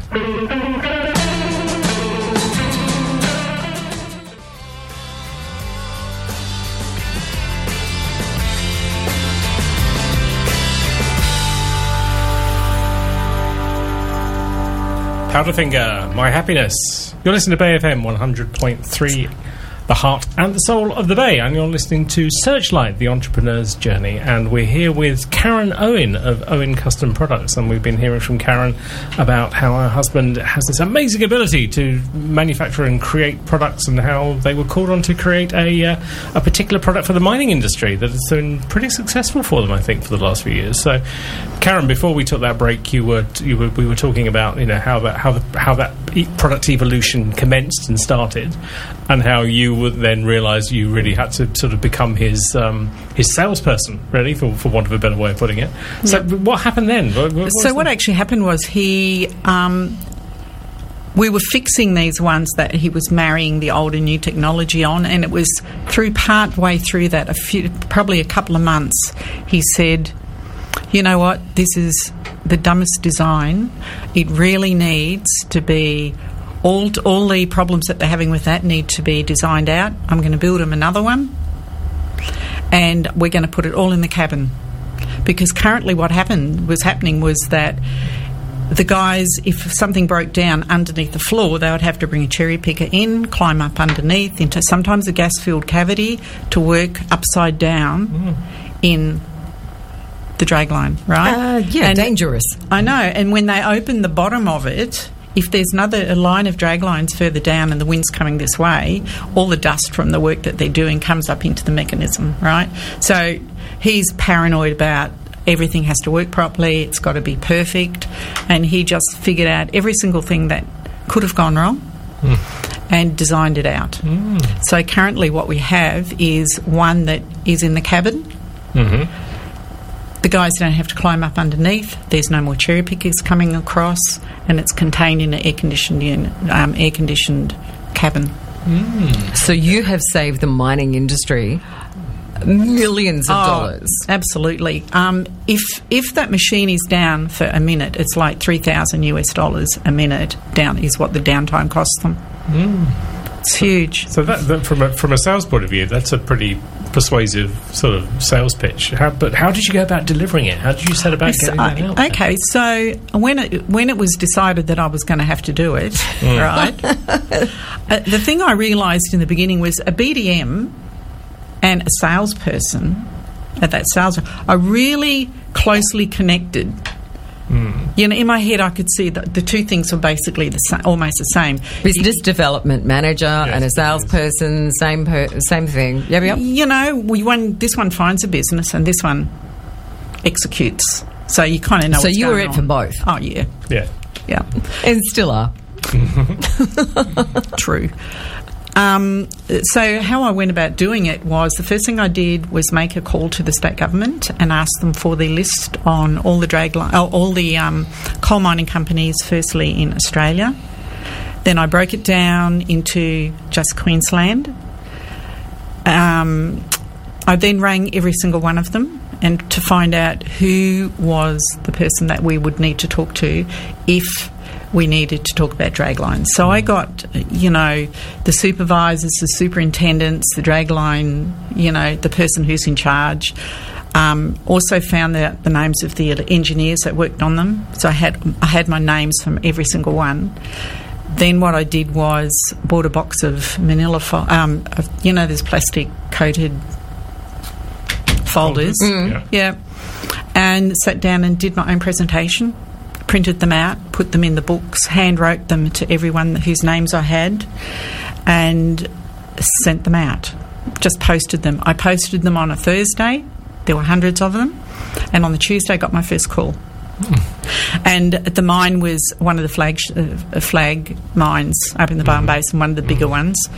And this is of the new design product, right? Yeah. He decided to want to do the old ones. They really needed to have a real one, like a proper one, that handled the RSI of the ankles, the legs. There was a whole bunch of health issues that the operators were suffering from as well. So he was handling those. So you got your first sale. Yeah. Well, it was. What happened was they rang and he introduced himself and he said, "We need to talk." And I said, "What about?" And he said, "Page 8." So I flicked through my book to see what was on page 8. And the end result was that Eric and I decided we would do whatever it took. And I said to this guy, we're prepared to drive up to Moranbah before the end of the week and bring it up for you to have a look at. And he said, well, no, that's too far for you to drive. How about we meet in Rockhampton? I said, that's cool. So that's what we did. So that was the very first. And then because it was a BMA mine... So that was your first That was sale. That was the first one. Yeah. It was BMA. Okay. Actually. Okay. Yeah. Dragline 27. Such a beautiful machine. I have a big It is picture. now. That was the first sale. So how did you get? Was it a snowball effect? Did they sort of Once they put the first one in, Yeah. and the operators actually felt how it felt, they were fighting over, I'm going to be on Dragline 7. I want that new one. Okay. So next, we get the order. Can we just do all of them? I think there were 8 or 9 at Goonyella. So you got to do the whole mine. We did the whole lot. Wow. And then the rest of the BMA mines came on board because if you're at Goonyella and then you go to Peak Downs, he would get to Peak Downs and say, why haven't you got the Owen pedals in? Right. They're really, really great, And so you have this domino effect in the industry, and it just sort of took off from there. Wow. Absolutely, but it was huge. Then you had an interesting story because you've got a patent on that. Yeah. So you had just briefly an interesting story where some big boys overseas tried to wheedle their way into your patent. Correct. Well, you could explain a little bit more than that. Correct. What happened was that this company was in many countries, and when they saw that what was going on, because they actually were working up the coast, and they could see what was going on, they actually built one in opposition, the same as ours, because they had a hold of one, and then tried to claim that the patent was theirs and that we had copied theirs. Naughty people. It was really dreadful. Yeah. And it was months and months and months of argy-bargy, backwards and forwards, and in the end they had to walk away because, you know what? Can you tell the story of why they walked away? Because, Karen, you are just absolutely incredible in the way you handled this. I think the way you got them to pretty much shut up and go away was a masterstroke. Will you share that part of the story? There's a couple of parts to that. The first part was that I like all those criminal shows, NCIS, all of those. Yeah. And I was watching it. So we're in the middle of this big legal battle. It was costing us a fortune.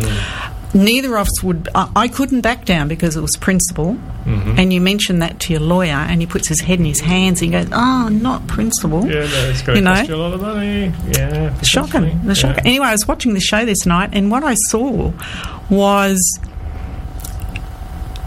The person who is making the accusation, it's up to them to prove that you've done the wrong thing. Well, I didn't know that. And when I heard, I thought, oh, right. So I rang the lawyer in the morning and I said to him, this is how it's going to be. There's going to be no more court battles. There's going to be no more legal stuff. We're coming in today and we're going to ring the other lawyers and it's going to be all over because we are not doing it. They need to prove that we've done the wrong thing and we have taken the patent. And he said, you're kidding. I said, we're coming in. So we drove into the city and put the other guys on speakerphone. And their comments to us were, but we don't want to go to court. We don't want to go to court. We just want to do a deal with you. It's like, well, we don't deal with thugs. We'll just do it ourselves. And he said, you'll never do it. They've only got you. Well, that was the wrong thing to say, I'm telling you. Really was the wrong thing to say. And so from that point on, they backed off. There was not one more peep out of them. They have closed down right along the eastern side. they couldn't get into any of the mines after that. They just wanted to share the patent. That's it. Bottom line, they wanted to share the patent. But the worst part and of lie that, about it. The worst part of that was that they, when the fight was going on, they actually had taken Eric's patent and forged his signature on it to say that he had handed it to them. Good grief. That's amazing. But And you successfully defended it. That's the important thing. Well, So we just told him to go away. Yeah. I thought that was masterful. That's very clever. Yeah. Well, we were Karen running Owen out with of the money. boxing gloves? No. Absolutely. But we were running out of money. There's $100,000 gone, and it's not funny. And they just said, "Well, we're going to send you bankrupt. You'll just hand it to us." So that's a fascinating and interesting story, because it does demonstrate that having control of your IP and having IP protection It's really important. a really important topic, and was the subject of a previous program, in fact, about IP and IP protection. But coming back to funding the business, so you were going through this probably fairly significant growth phase. I'm guessing. But I'm guessing you had money coming in from customers? What happened was my bank manager called me in, and he told me there was a Comet grant at the time. Ah, right. I remember it was way back then, and he said, "I think that you need to apply," and he gave me the details, and I applied, and it was 80-20 in those days. I think it was about $80,000. Okay. And so I used that first grant to secure the patent. And engage a consultant. Right, okay.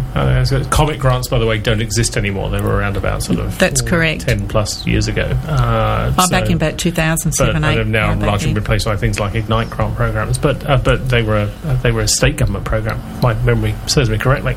And so basically, instead of going out and getting investment, you kind of went down. You got grant funding, in fact. We got a Comet grant the first time, and then we were just working our way through each of the mines and doing what we had to do, and then we had a call from someone from Commercialisation Australia and said, we feel that it would be a good idea if you applied for funding to get this up and going faster than what you're doing. Yeah. So we applied for a commercialisation grant the first time, and we used that. Every dollar, the cash flow is so important. Every dollar had to be used to the nth degree, and you had to get the maximum benefit out of it all the time. Yeah. So we did the Comet grant, we did the Comet, we did the Commercialisation Australia, and then we wanted to go. I wanted to do the US market and export, right? I'd been to one of the state government export things, although I really like to do that. So I went to one of their training sessions, came home, thought, going to do it. Did my research and found out that in America they use a totally different system in the draglines. And nothing like Australia's got. The design would be fine, but it's inner workings that were going to be different. So I must have mentioned it to somebody, because they then said, well, you can actually extend that grant. So there was another Commercialisation Australia grant, and we used that to build for the American market a solid state pedal, one that was totally different on the inside to here. Wow. Okay. And we used that. We finished that project 6 months before it was due. And because the other thing about those grants is they're 50-50. They put up 50 and you've got to match them for the dollar value. They combined half. Yeah, that's right. Yeah. And so we didn't have the 50% that we had to come up for ours. So my pitch to them was, if you give us the 50, I'll sell my way and make the other 50%. So that put me right in the middle of it, because I had no choice except to sell and do it to match what they gave us. Did you consider investor funding at any stage in this? I did, and got told you don't need to do it. You can just sell your way out of the problem. So you used paying customers money effectively to fund to fund it. That's correct. Fantastic. Yeah, that's it. Which is exactly what Steve Baxter was talking about much earlier in the evening. So that's so in a way you bootstrap, but you bootstrapped using customers' money. best form of funding, paying customers. But also you were combining grants when you needed those additional sort of kicks in the curve to sort of do the next stage and do the next significant thing. Yeah, that was fabulous. And because we were really in close contact with the state government guys at the time, they were really forthcoming and letting us know what was available, how you could do it, all of that kind of stuff. And why don't you could do this. So it was just great because my mind was going the whole time, absolutely all the time, because there was so much to do. And we didn't sleep much. We didn't sleep because there was only the two of us. We did not sleep much. Gosh. And is it still just the two of you, or is there more of you now? If we need to do a run, we can give it to someone to do. Right. What do you call that? Yeah. Outsource. You can outsource. We can outsource if we really need to. Okay. But not only do we outsource, we also do the repairs on them and the maintenance. So we have a maintenance agreement with them. Gosh, anything goes wrong, they send them back and we do them. And over and above that, Eric still manages to find time to create wonderful machines and widgets and thingamybobs and hoojimmy jigs for anyone. That's great. Like if you've got something in your brain, you kind of go, "Ooh, that'd be interesting." Have a chat with Eric. And he's so honest that people, you have guys come in and they've got this idea and they'll just sit down and talk to him about it. What do you think? Can I fix? And he just freely gives out the information because he really loves it. That's brilliant. Just really loves Karen, it. that's been an absolutely delightful story. Thank you very much indeed for sharing it with us. Unfortunately, our time's pretty much up, sadly. But what I would like to do is just end on that little question I like to ask all of our guests, which is if you have one key piece of advice for anybody starting out, what would it be? I would say research. You just need to research and research and research.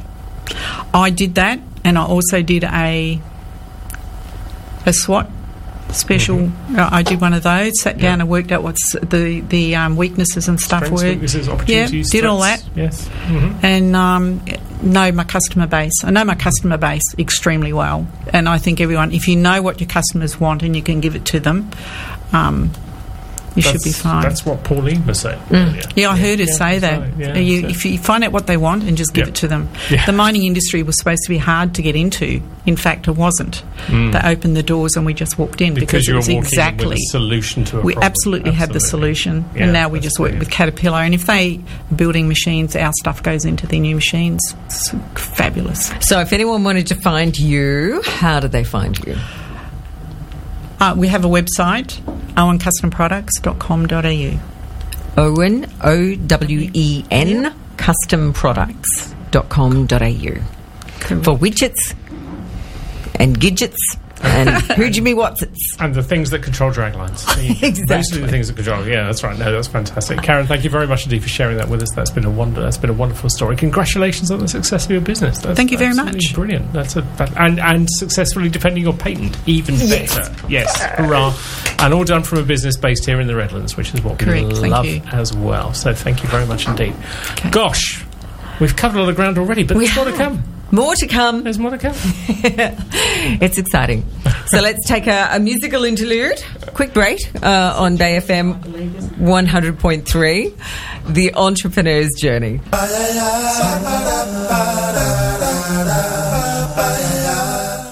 On the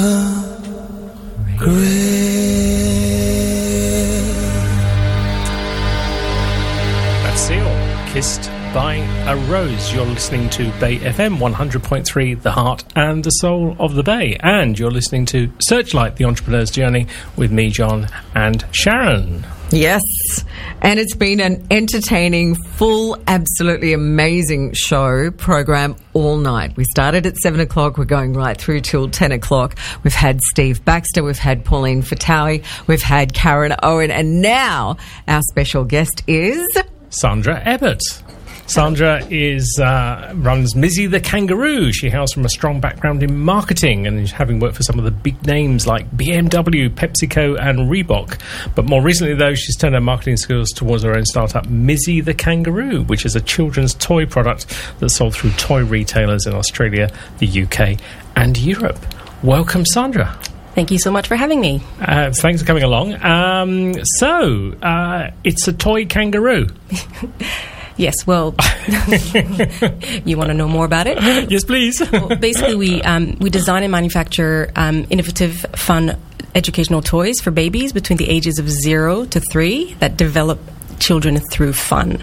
And the enabler of this development is Mizzy, the kangaroo. So a Queensland-born kangaroo that was basically born in this world to develop children through fun. Fantastic. And how? Give us an example. Yes. So we have almost 15 products now, and our hero product is a teething toy in the shape of You're Mizzy. getting them to bite a kangaroo. Good on you. Yes, well, it's not to eat, yes, but it's a 100% natural rubber teething toy in the shape of Mizzy, and basically from that really young age, it not only helps them when they're teething and they've got those really, really sore gums, but it also helps them develop their different senses of sight, hearing, smell, and touch as well. And every single one of our other products also teaches age-appropriate skills, those really, really early learning skills that you really need. In those early years, and sometimes parents aren't even sure, even from 6 months, 12 months, 18 months, you're not even 100% sure what your children should be learning. So we really focus on some key learning skills that children could be learning through our fun products. So for example, books aren't just reading books. They're either touch and feel books or they're singing books. And the singing books are actually sung by Australian children from Brisbane. Part of the proceeds go back to the school who sang in it. So it's always really nice and interactive, and makes children feel in a really nice and safe environment for them to learn as they're just playing with our toys. So then, we move on to puzzles, and the puzzles aren't just puzzles. They're a puzzle box set that starts with 4 pieces. Then they move on to 6 pieces. Then they move on to 9 pieces. And we have a musical box. And so we have lots of products that just get the children. It's actually way more than just a toy kangaroo. It's way more than just a toy kangaroo. That's the origin, and the hero product is Mizzy, and children start to teeth at around, it can be as early as 3 months old. So from around 3-4 months old, they start with Mizzy, and then we have products to entertain and help them learn all the way to about 3. We're actually launching a new one very soon that will push that age a little bit, but it's all about teaching them in a really fun way, in a really quintessentially Aussie way, as I say this with my non-Aussie accent, but in a natural, fun, safe and caring I've got to way. ask then, the accent is... French-Canadian. French-Canadian? Originally, yes. I am Australian too, but like you are, It's John. like me. Can't you tell I'm as Aussie as they come? Exactly. Seriously. But so where did the concept come for Mizzy then? What was the genesis of that idea? Yes. Well, as you mentioned before, my background has been marketing, big brands, big corporate world, launching products worldwide, and I ended up here with one of those big companies. And, as things go in life, I got married and we had a first child. And basically I knew, everything about life and business marketing, as I thought, but not much about babies, actually. And they don't come with an instruction manual. They do not come with an instruction manual. Marketing a BMW Mini was much easier. Yeah, that's right. At the beginning, 100%, definitely. But basically, when our beautiful bundle of joy, our daughter, started teething, that's when I realized what an emotional time that is, not only for the babies, once their teeth are coming through and they don't know what to do, they're drooling, they're in pain, but also for the parents. And I know that firsthand because we went through it, and it's a really emotional time. You go, gosh, this beautiful sleeping baby, all of a sudden they're crying all night. It's a really, really emotional time. And that's when, from that marketing background, went on a research quest and just went, right, what is out there? And I looked at every single product. And then I also found that, first of all, I found that there was very little in that field. And I wanted something nice and natural that would help babies in a natural teething way, not just, take some Panadol, etc. But then I also found that there was nothing really truly uniquely Aussie out there that would take babies from that really emotional learning journey all the way through to the toddler years. And I say that also, coming originally not from here, I know how people view Australians and, Aussie animals and everything from the outside in as well. And I know that not only here people love, things that are truly quintessentially Australian, but globally. People love Aussies, love things that are truly Australian, et cetera, et cetera. So that's then when basically Mizzy the Kangaroo was born, and I wanted from the very beginning to have a brand and a product that would be that would grow globally, that would help children globally in a fun way, because we all know this, children learn so much better through fun, right? And those first 1,000 days in a baby's life are really, really critical in their learning journey. A lot of people actually don't know that, but those first about 3 years are probably the most, it's what sets their foundation for their future learning journey. And if they can do that all through fun and play, which is, back in the day, a lot of, children playing outside and learning through things, but now we do that less and less. And so basically that's basically how Mizzy was born, through wanting to give something to not only the children but to parents, and to even also enable the parents or empower the parents to give them toys that had a purpose, which was to develop children through fun. So all of our toys have purpose, makes it fun, and they learn and they like our products. Yeah. Now you've made that sound really logical, simple, and incredibly straightforward. My guess is it may not have been. Yeah. So it's funny. I've been listening along all evening, and look, it took over 2 years of research and development. So when I say it started after my daughter was born, she's now 8. The business is 5, and it took over 2 years of research and development to getting, because I had an idea, I knew what I wanted to do, I did a few sketches, but then it was right, how do I do this? So I had to find the right materials, the right manufacturing, right manufacturers. Also, from the beginning, I wanted these toys to eventually be sold globally, so I had to have the right certification, I had to have the right I had to find out what needed to be certified, what all of those steps. And before launching a product, and with my marketing research background, it needed to be, I had to tick all the boxes, for myself, but also to be able to launch a successful product. So it sounds, my vision's always been quite clear, but it's taking a very, very long time. But it's that execution process. So, clearly you've done that very effectively, but I'm also guessing that probably wasn't done at zero cost. Then there was probably, I can just begin to think, I'm no expert in this space, but I would guess just to manufacture a toys product for children that age, there's probably significant compliance issues. It's going to be the whole load of safety requirements, all that sort of thing. You would have had to gone through all those steps and those loops to get to that. Every single one of those steps. And it's not a cheap way of doing things, because especially if you're launching a product that's going into a baby's mouth, it needs to be certified. Well, in my view, anyways. And and if you want to be able to sell it, so knowing the customers, they only want to put something that has a stamp of approval on it into their baby's mouth. So that process was quite costly, quite time consuming, and up until only recently, I have completely done it 100%. Not bootstrapped.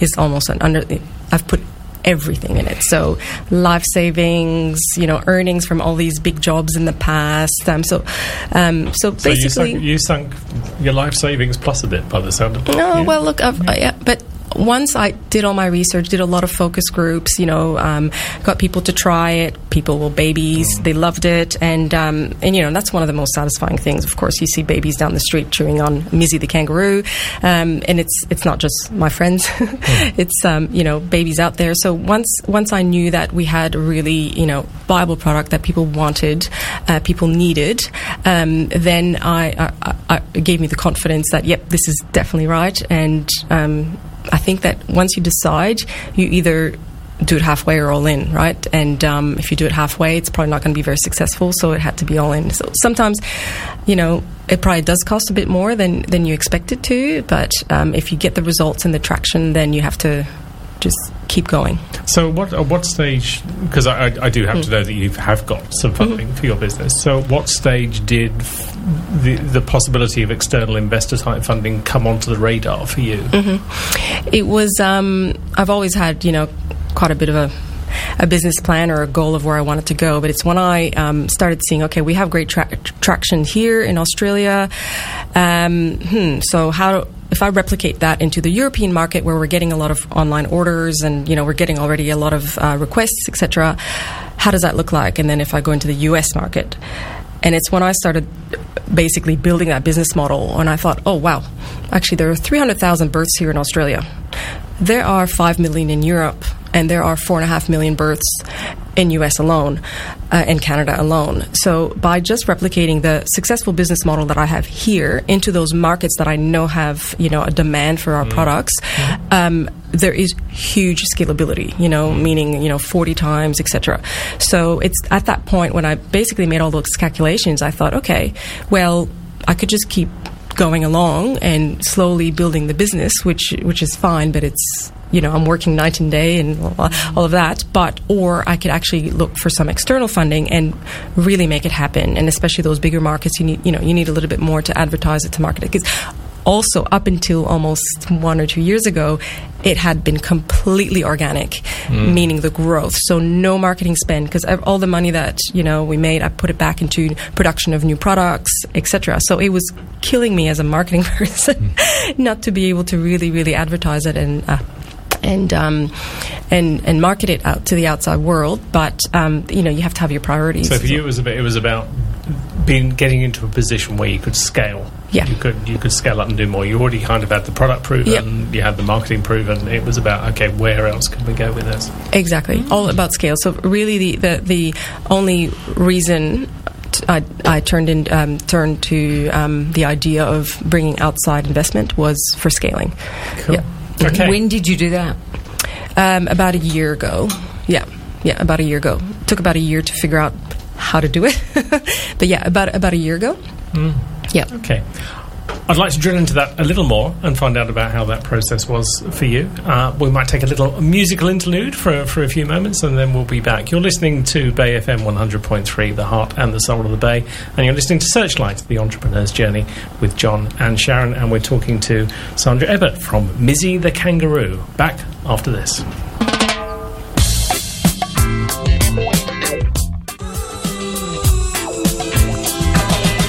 LRB.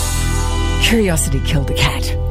And we're very curious here at Bay FM 100.3, particularly on the Searchlight programs, Searchlight, the entrepreneur's journey. By the way, John, have to remind me, we're going to have to talk about the other Searchlight programs, because now, every single Monday night, from 7 o'clock, we have a Searchlight program. Now, Searchlight, the entrepreneur's journey, is here once a month or every 4 weeks.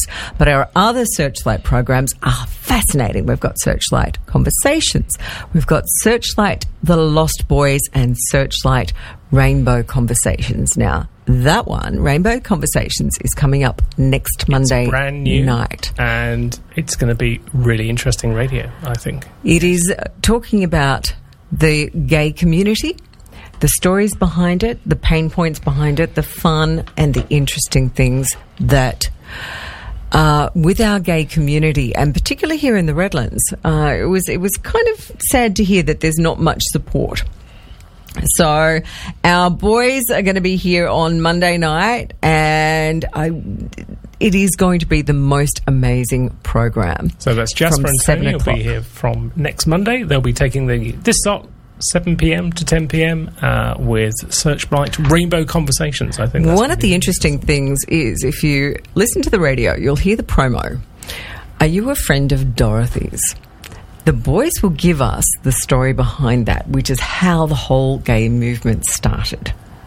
And it's an interesting story, so make sure you listen next Monday night. Searchlight continues, Searchlight Conversations, Searchlight Lost Boys, and next Monday, Searchlight Rainbow Conversations. But right now, this is Searchlight, the entrepreneur's journey, and we will continue having a chat with the amazing Sandra Ebbett and Mizzy the Kangaroo. Yeah, so Sandra, before we took the break, Sandra was telling us the story of how Mizzy came about and the vision for Mizzy. We were drilling a little bit into the amount of effort, energy, and money required to get Mizzy from concept to market, which you did an amazing job with, by the sound of it. Sounds absolutely great. But you were saying you reached the point where, to scale and go and do more, it was going to require some more money in a nutshell. Yeah, okay. So you then looked at the investment options, and you kind of went down the investor selling equity route. What were the drivers for going down that route for you? I looked at lots of different options, including, we won't get into that now, but, government grants. And I was just at a point, and this is 4 years into the journey, almost 4 years into the Mizzy journey. And to scale, I just realized that I needed a little bit more capital there. And I just kind of weighed my options, and I thought if someone's going to put money in, besides myself and family and friends, as or more family, that has happened already, I would love it to be someone who actually has skin in the game and believes in my product, believes in me, and wants to be there and grow with me. So that was my my reasoning behind it, I guess. But I've got to say, it's not that easy. You can't just one day say, I'm going to find an investor, open up the yellow pages. Do they even exist anymore? But yeah, so no, we delisted some time ago. So yeah. No, of course.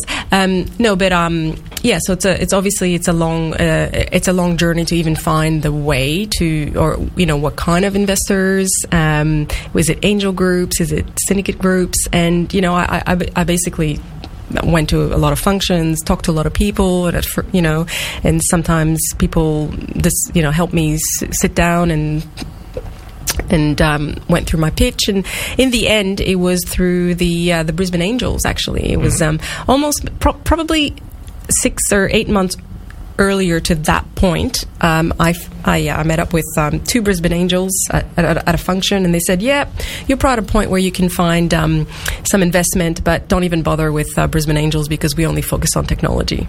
So and I pretty much kind of dismissed the Brisbane Angels. But then another time, I sat down with at a breakfast beside another one, and he just turned around and he said, "Why have you not pitched to us? You have traction. You have a fabulous product. And, this would be great. And it might not be for everyone in the group, but I'm sure 100% there will be a few that will say this is great. And they'll believe in you, and they'll believe in you have traction, So with that, I basically pitched to them, and I got through. And I guess in terms of how the pitching process goes, it's a bit like Shark Tank, but without the cameras. Yeah, that's pretty accurate. Yeah. Yes. Basically, they say, "Great. You have 10 minutes." I think it's 10. Yeah, 10 minutes. You will walk in. We'll basically give you the nod. If you go over the 10 minutes, we'll, shut you down, basically. And then you have 10 minutes of questions. And, you even think about, what if I don't get my whole point? No, you have to get it all in 10 minutes. So I've learned to talk quite quickly. But also just to, highlight a few of the things that the investors will want to hear. You talk succinctly. Oh, yes. Do I? Yes. Thank you very much. Yeah. Oh. But I guess it's just to focus on, because and as an entrepreneur, there's so many, things that you want to talk about, but often I barely even talk about the products. I have them there so they can see and touch them, but I talk more about the business model, what we've achieved. We've also won quite a few awards in the last 2.5, 3 years, so that also helps the credibility and how we've grown and all of that, and talk about the numbers and figures. And then that's when, and also my background. And that's when people get intrigued and want to learn more.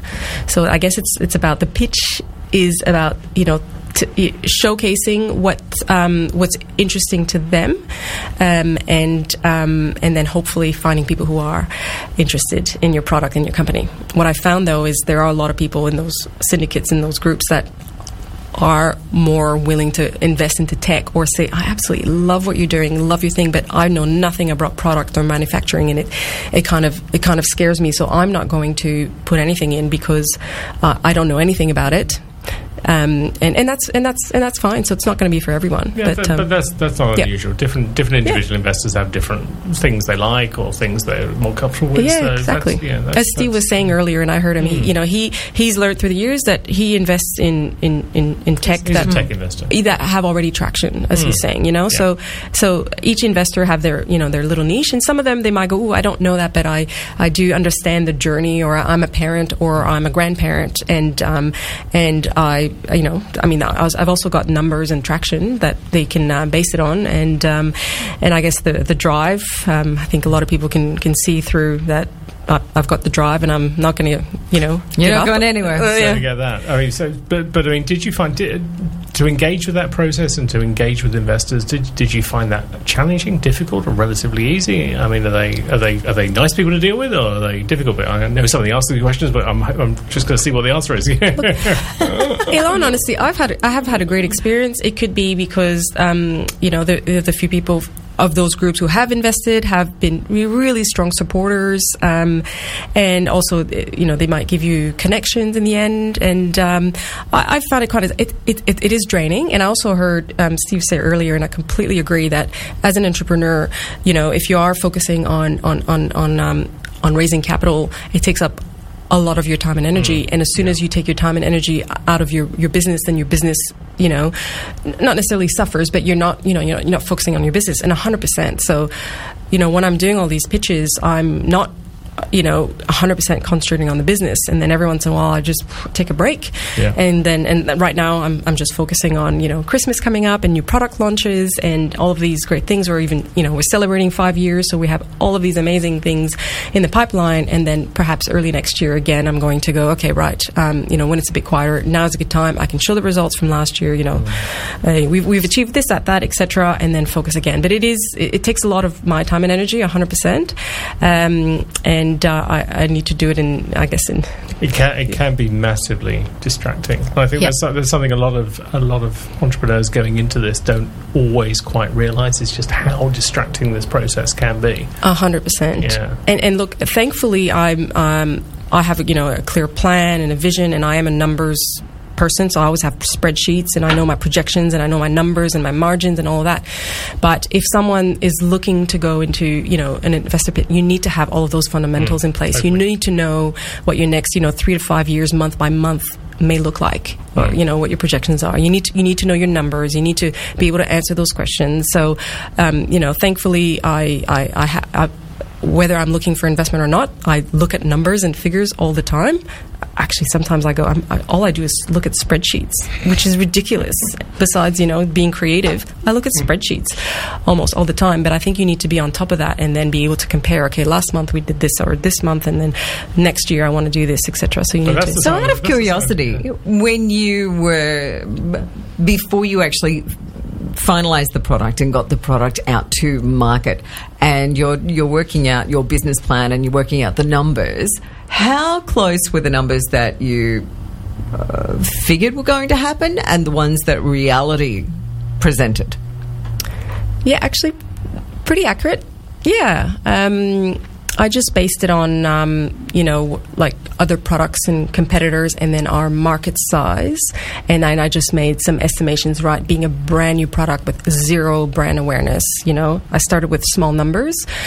So even my projections now into these scalable markets are actually really quite conservative. Yeah, it's realistic conservative. But then I can also, show to an investor, look, these figures are based on exactly what I've achieved as a single founder, bootstrapping out of my bedroom type thing back then, and if going into those bigger markets, like they're completely achievable. So they're quite low and conservative, or completely achievable. However, we also know that with investment, then you wouldn't be bootstrapping. You'd be actually achieving that a lot better. But then it's better for me to be able to say, hey, actually, I'm at 151% of projections. That's pretty good. Yeah. So in your case, you've done all the numbers, you had it all there, and so the pitch to the investors is, I know everything we need to do. All I need to add to this equation is your money. Yeah. Yes, and guidance. Look, and I love mentors, mentoring. When people want to come in, give advice as well, I'm completely open to that as well. Funnily enough, my investors have said, "Yep, we believe in you. Go for it." There's no one that's actually, sitting behind and, fully driving it with me. But I guess that's the confidence that they have in me. But I'm also open to that. Actually, that's something I was going to ask you, because one of the so-called part of the sales pitch of angel investing is, well, they don't just deliver money, they deliver help, support, introductions, that sort of thing. Have you benefited from any of that? Oh, look, my deal lead is absolutely amazing, and he has, connected me to people, and I almost have 2 deal leads, because my deal lead, it was the first time using it. So I have 100% benefited from from them, and they're, and I can pick up the phone and speak to them anytime. Sure. So to me, that's even more valuable that it's not in a formalized way. Okay, we're going to sit down every month or 2 months. It's just, or here's an update, here's what's happening, or then they might ask me a question, or it's kind of been more, let's pick up the phone, and so it's been in kind of an informal way, which works well for me and for them. In this situation. Great. That's fantastic. So overall, what would your message be to somebody considering sort of external investment? What would you say to them? Yeah, I'd say really consider all of your options. The pitching process, look, it is very draining. It does take a lot of time and effort, and your pitch needs to be right. You need to have all the fundamentals, ready, be ready. So that takes a long time. So it's going to take you away from your business. So you need to have that. But if you find the right, circles and investors, then that's great. It's probably not going to happen straight away, is what I'm also trying to say. And look, I've had so many coffee meetings, and so many this and so many meetings, which in my mind it's almost easier if I could have a coffee with someone that then says, yeah, sure, I'll invest in you. But it's happened through the pitches. I just haven't found that coffee chat yet. Sometimes a lot of coffees are necessary to get to the pitches. It's true. But I would say, look, if you're confident with your returns and your idea and possibly your traction, then definitely do it and consider it. Just be very well prepared. Yeah. Good. That's wonderful. So now we are very aware of the fact that there's this thing called Christmas looming on the horizon. I wonder, how are people going to get hold of Mizzy the Kangaroo products? Okay. Well, we do sell online, of course, at mizzythekangaroo.com. That's our online shop. But we also, and primarily, we sell to about 400 retailers across the country. So, Myer, The Iconic, a lot of baby shops, boutiques. So we're available quite widely across Australia. Of course, it's a bit hard now. I don't know who has got stock, etc. But so either, the easiest thing would be obviously online or through our stockists. Just ask one of your baby shops. And actually, right now, we're even celebrating our 5 years, so until the end of October there's 15% off, but otherwise from November we have lots of perfect gift ideas for children, I guess under 3 or 4. They're gifts with purpose. It's all about developing children through fun with a really fun Aussie character, which is Mizzy.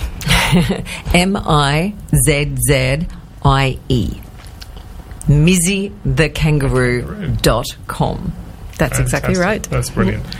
Sandra, that's been absolutely wonderful. Thank you very much indeed for sharing your entrepreneur's journey with us. Thank you for having me. But I'm going to ask you that one last question I like to try and get everybody with before they go, which is, if you had one key piece of advice for somebody starting out, what would it be?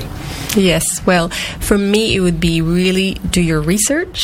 Research. Again, also really understand your customers, and once you're confident with those two, if you have a right proposition and the customers who are willing to buy your products or wanting to buy your products, then go for it.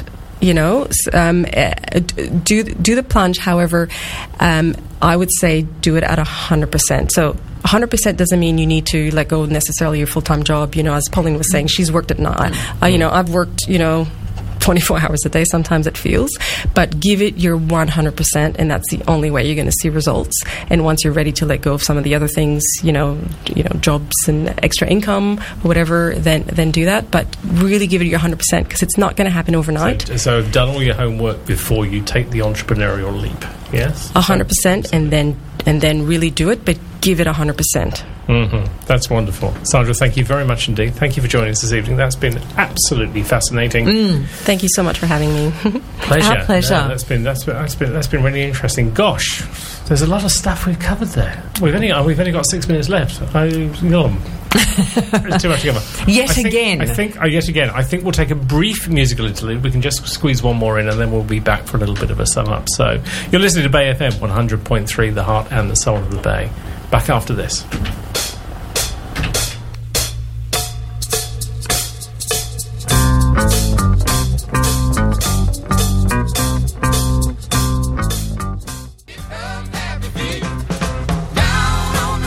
Credence.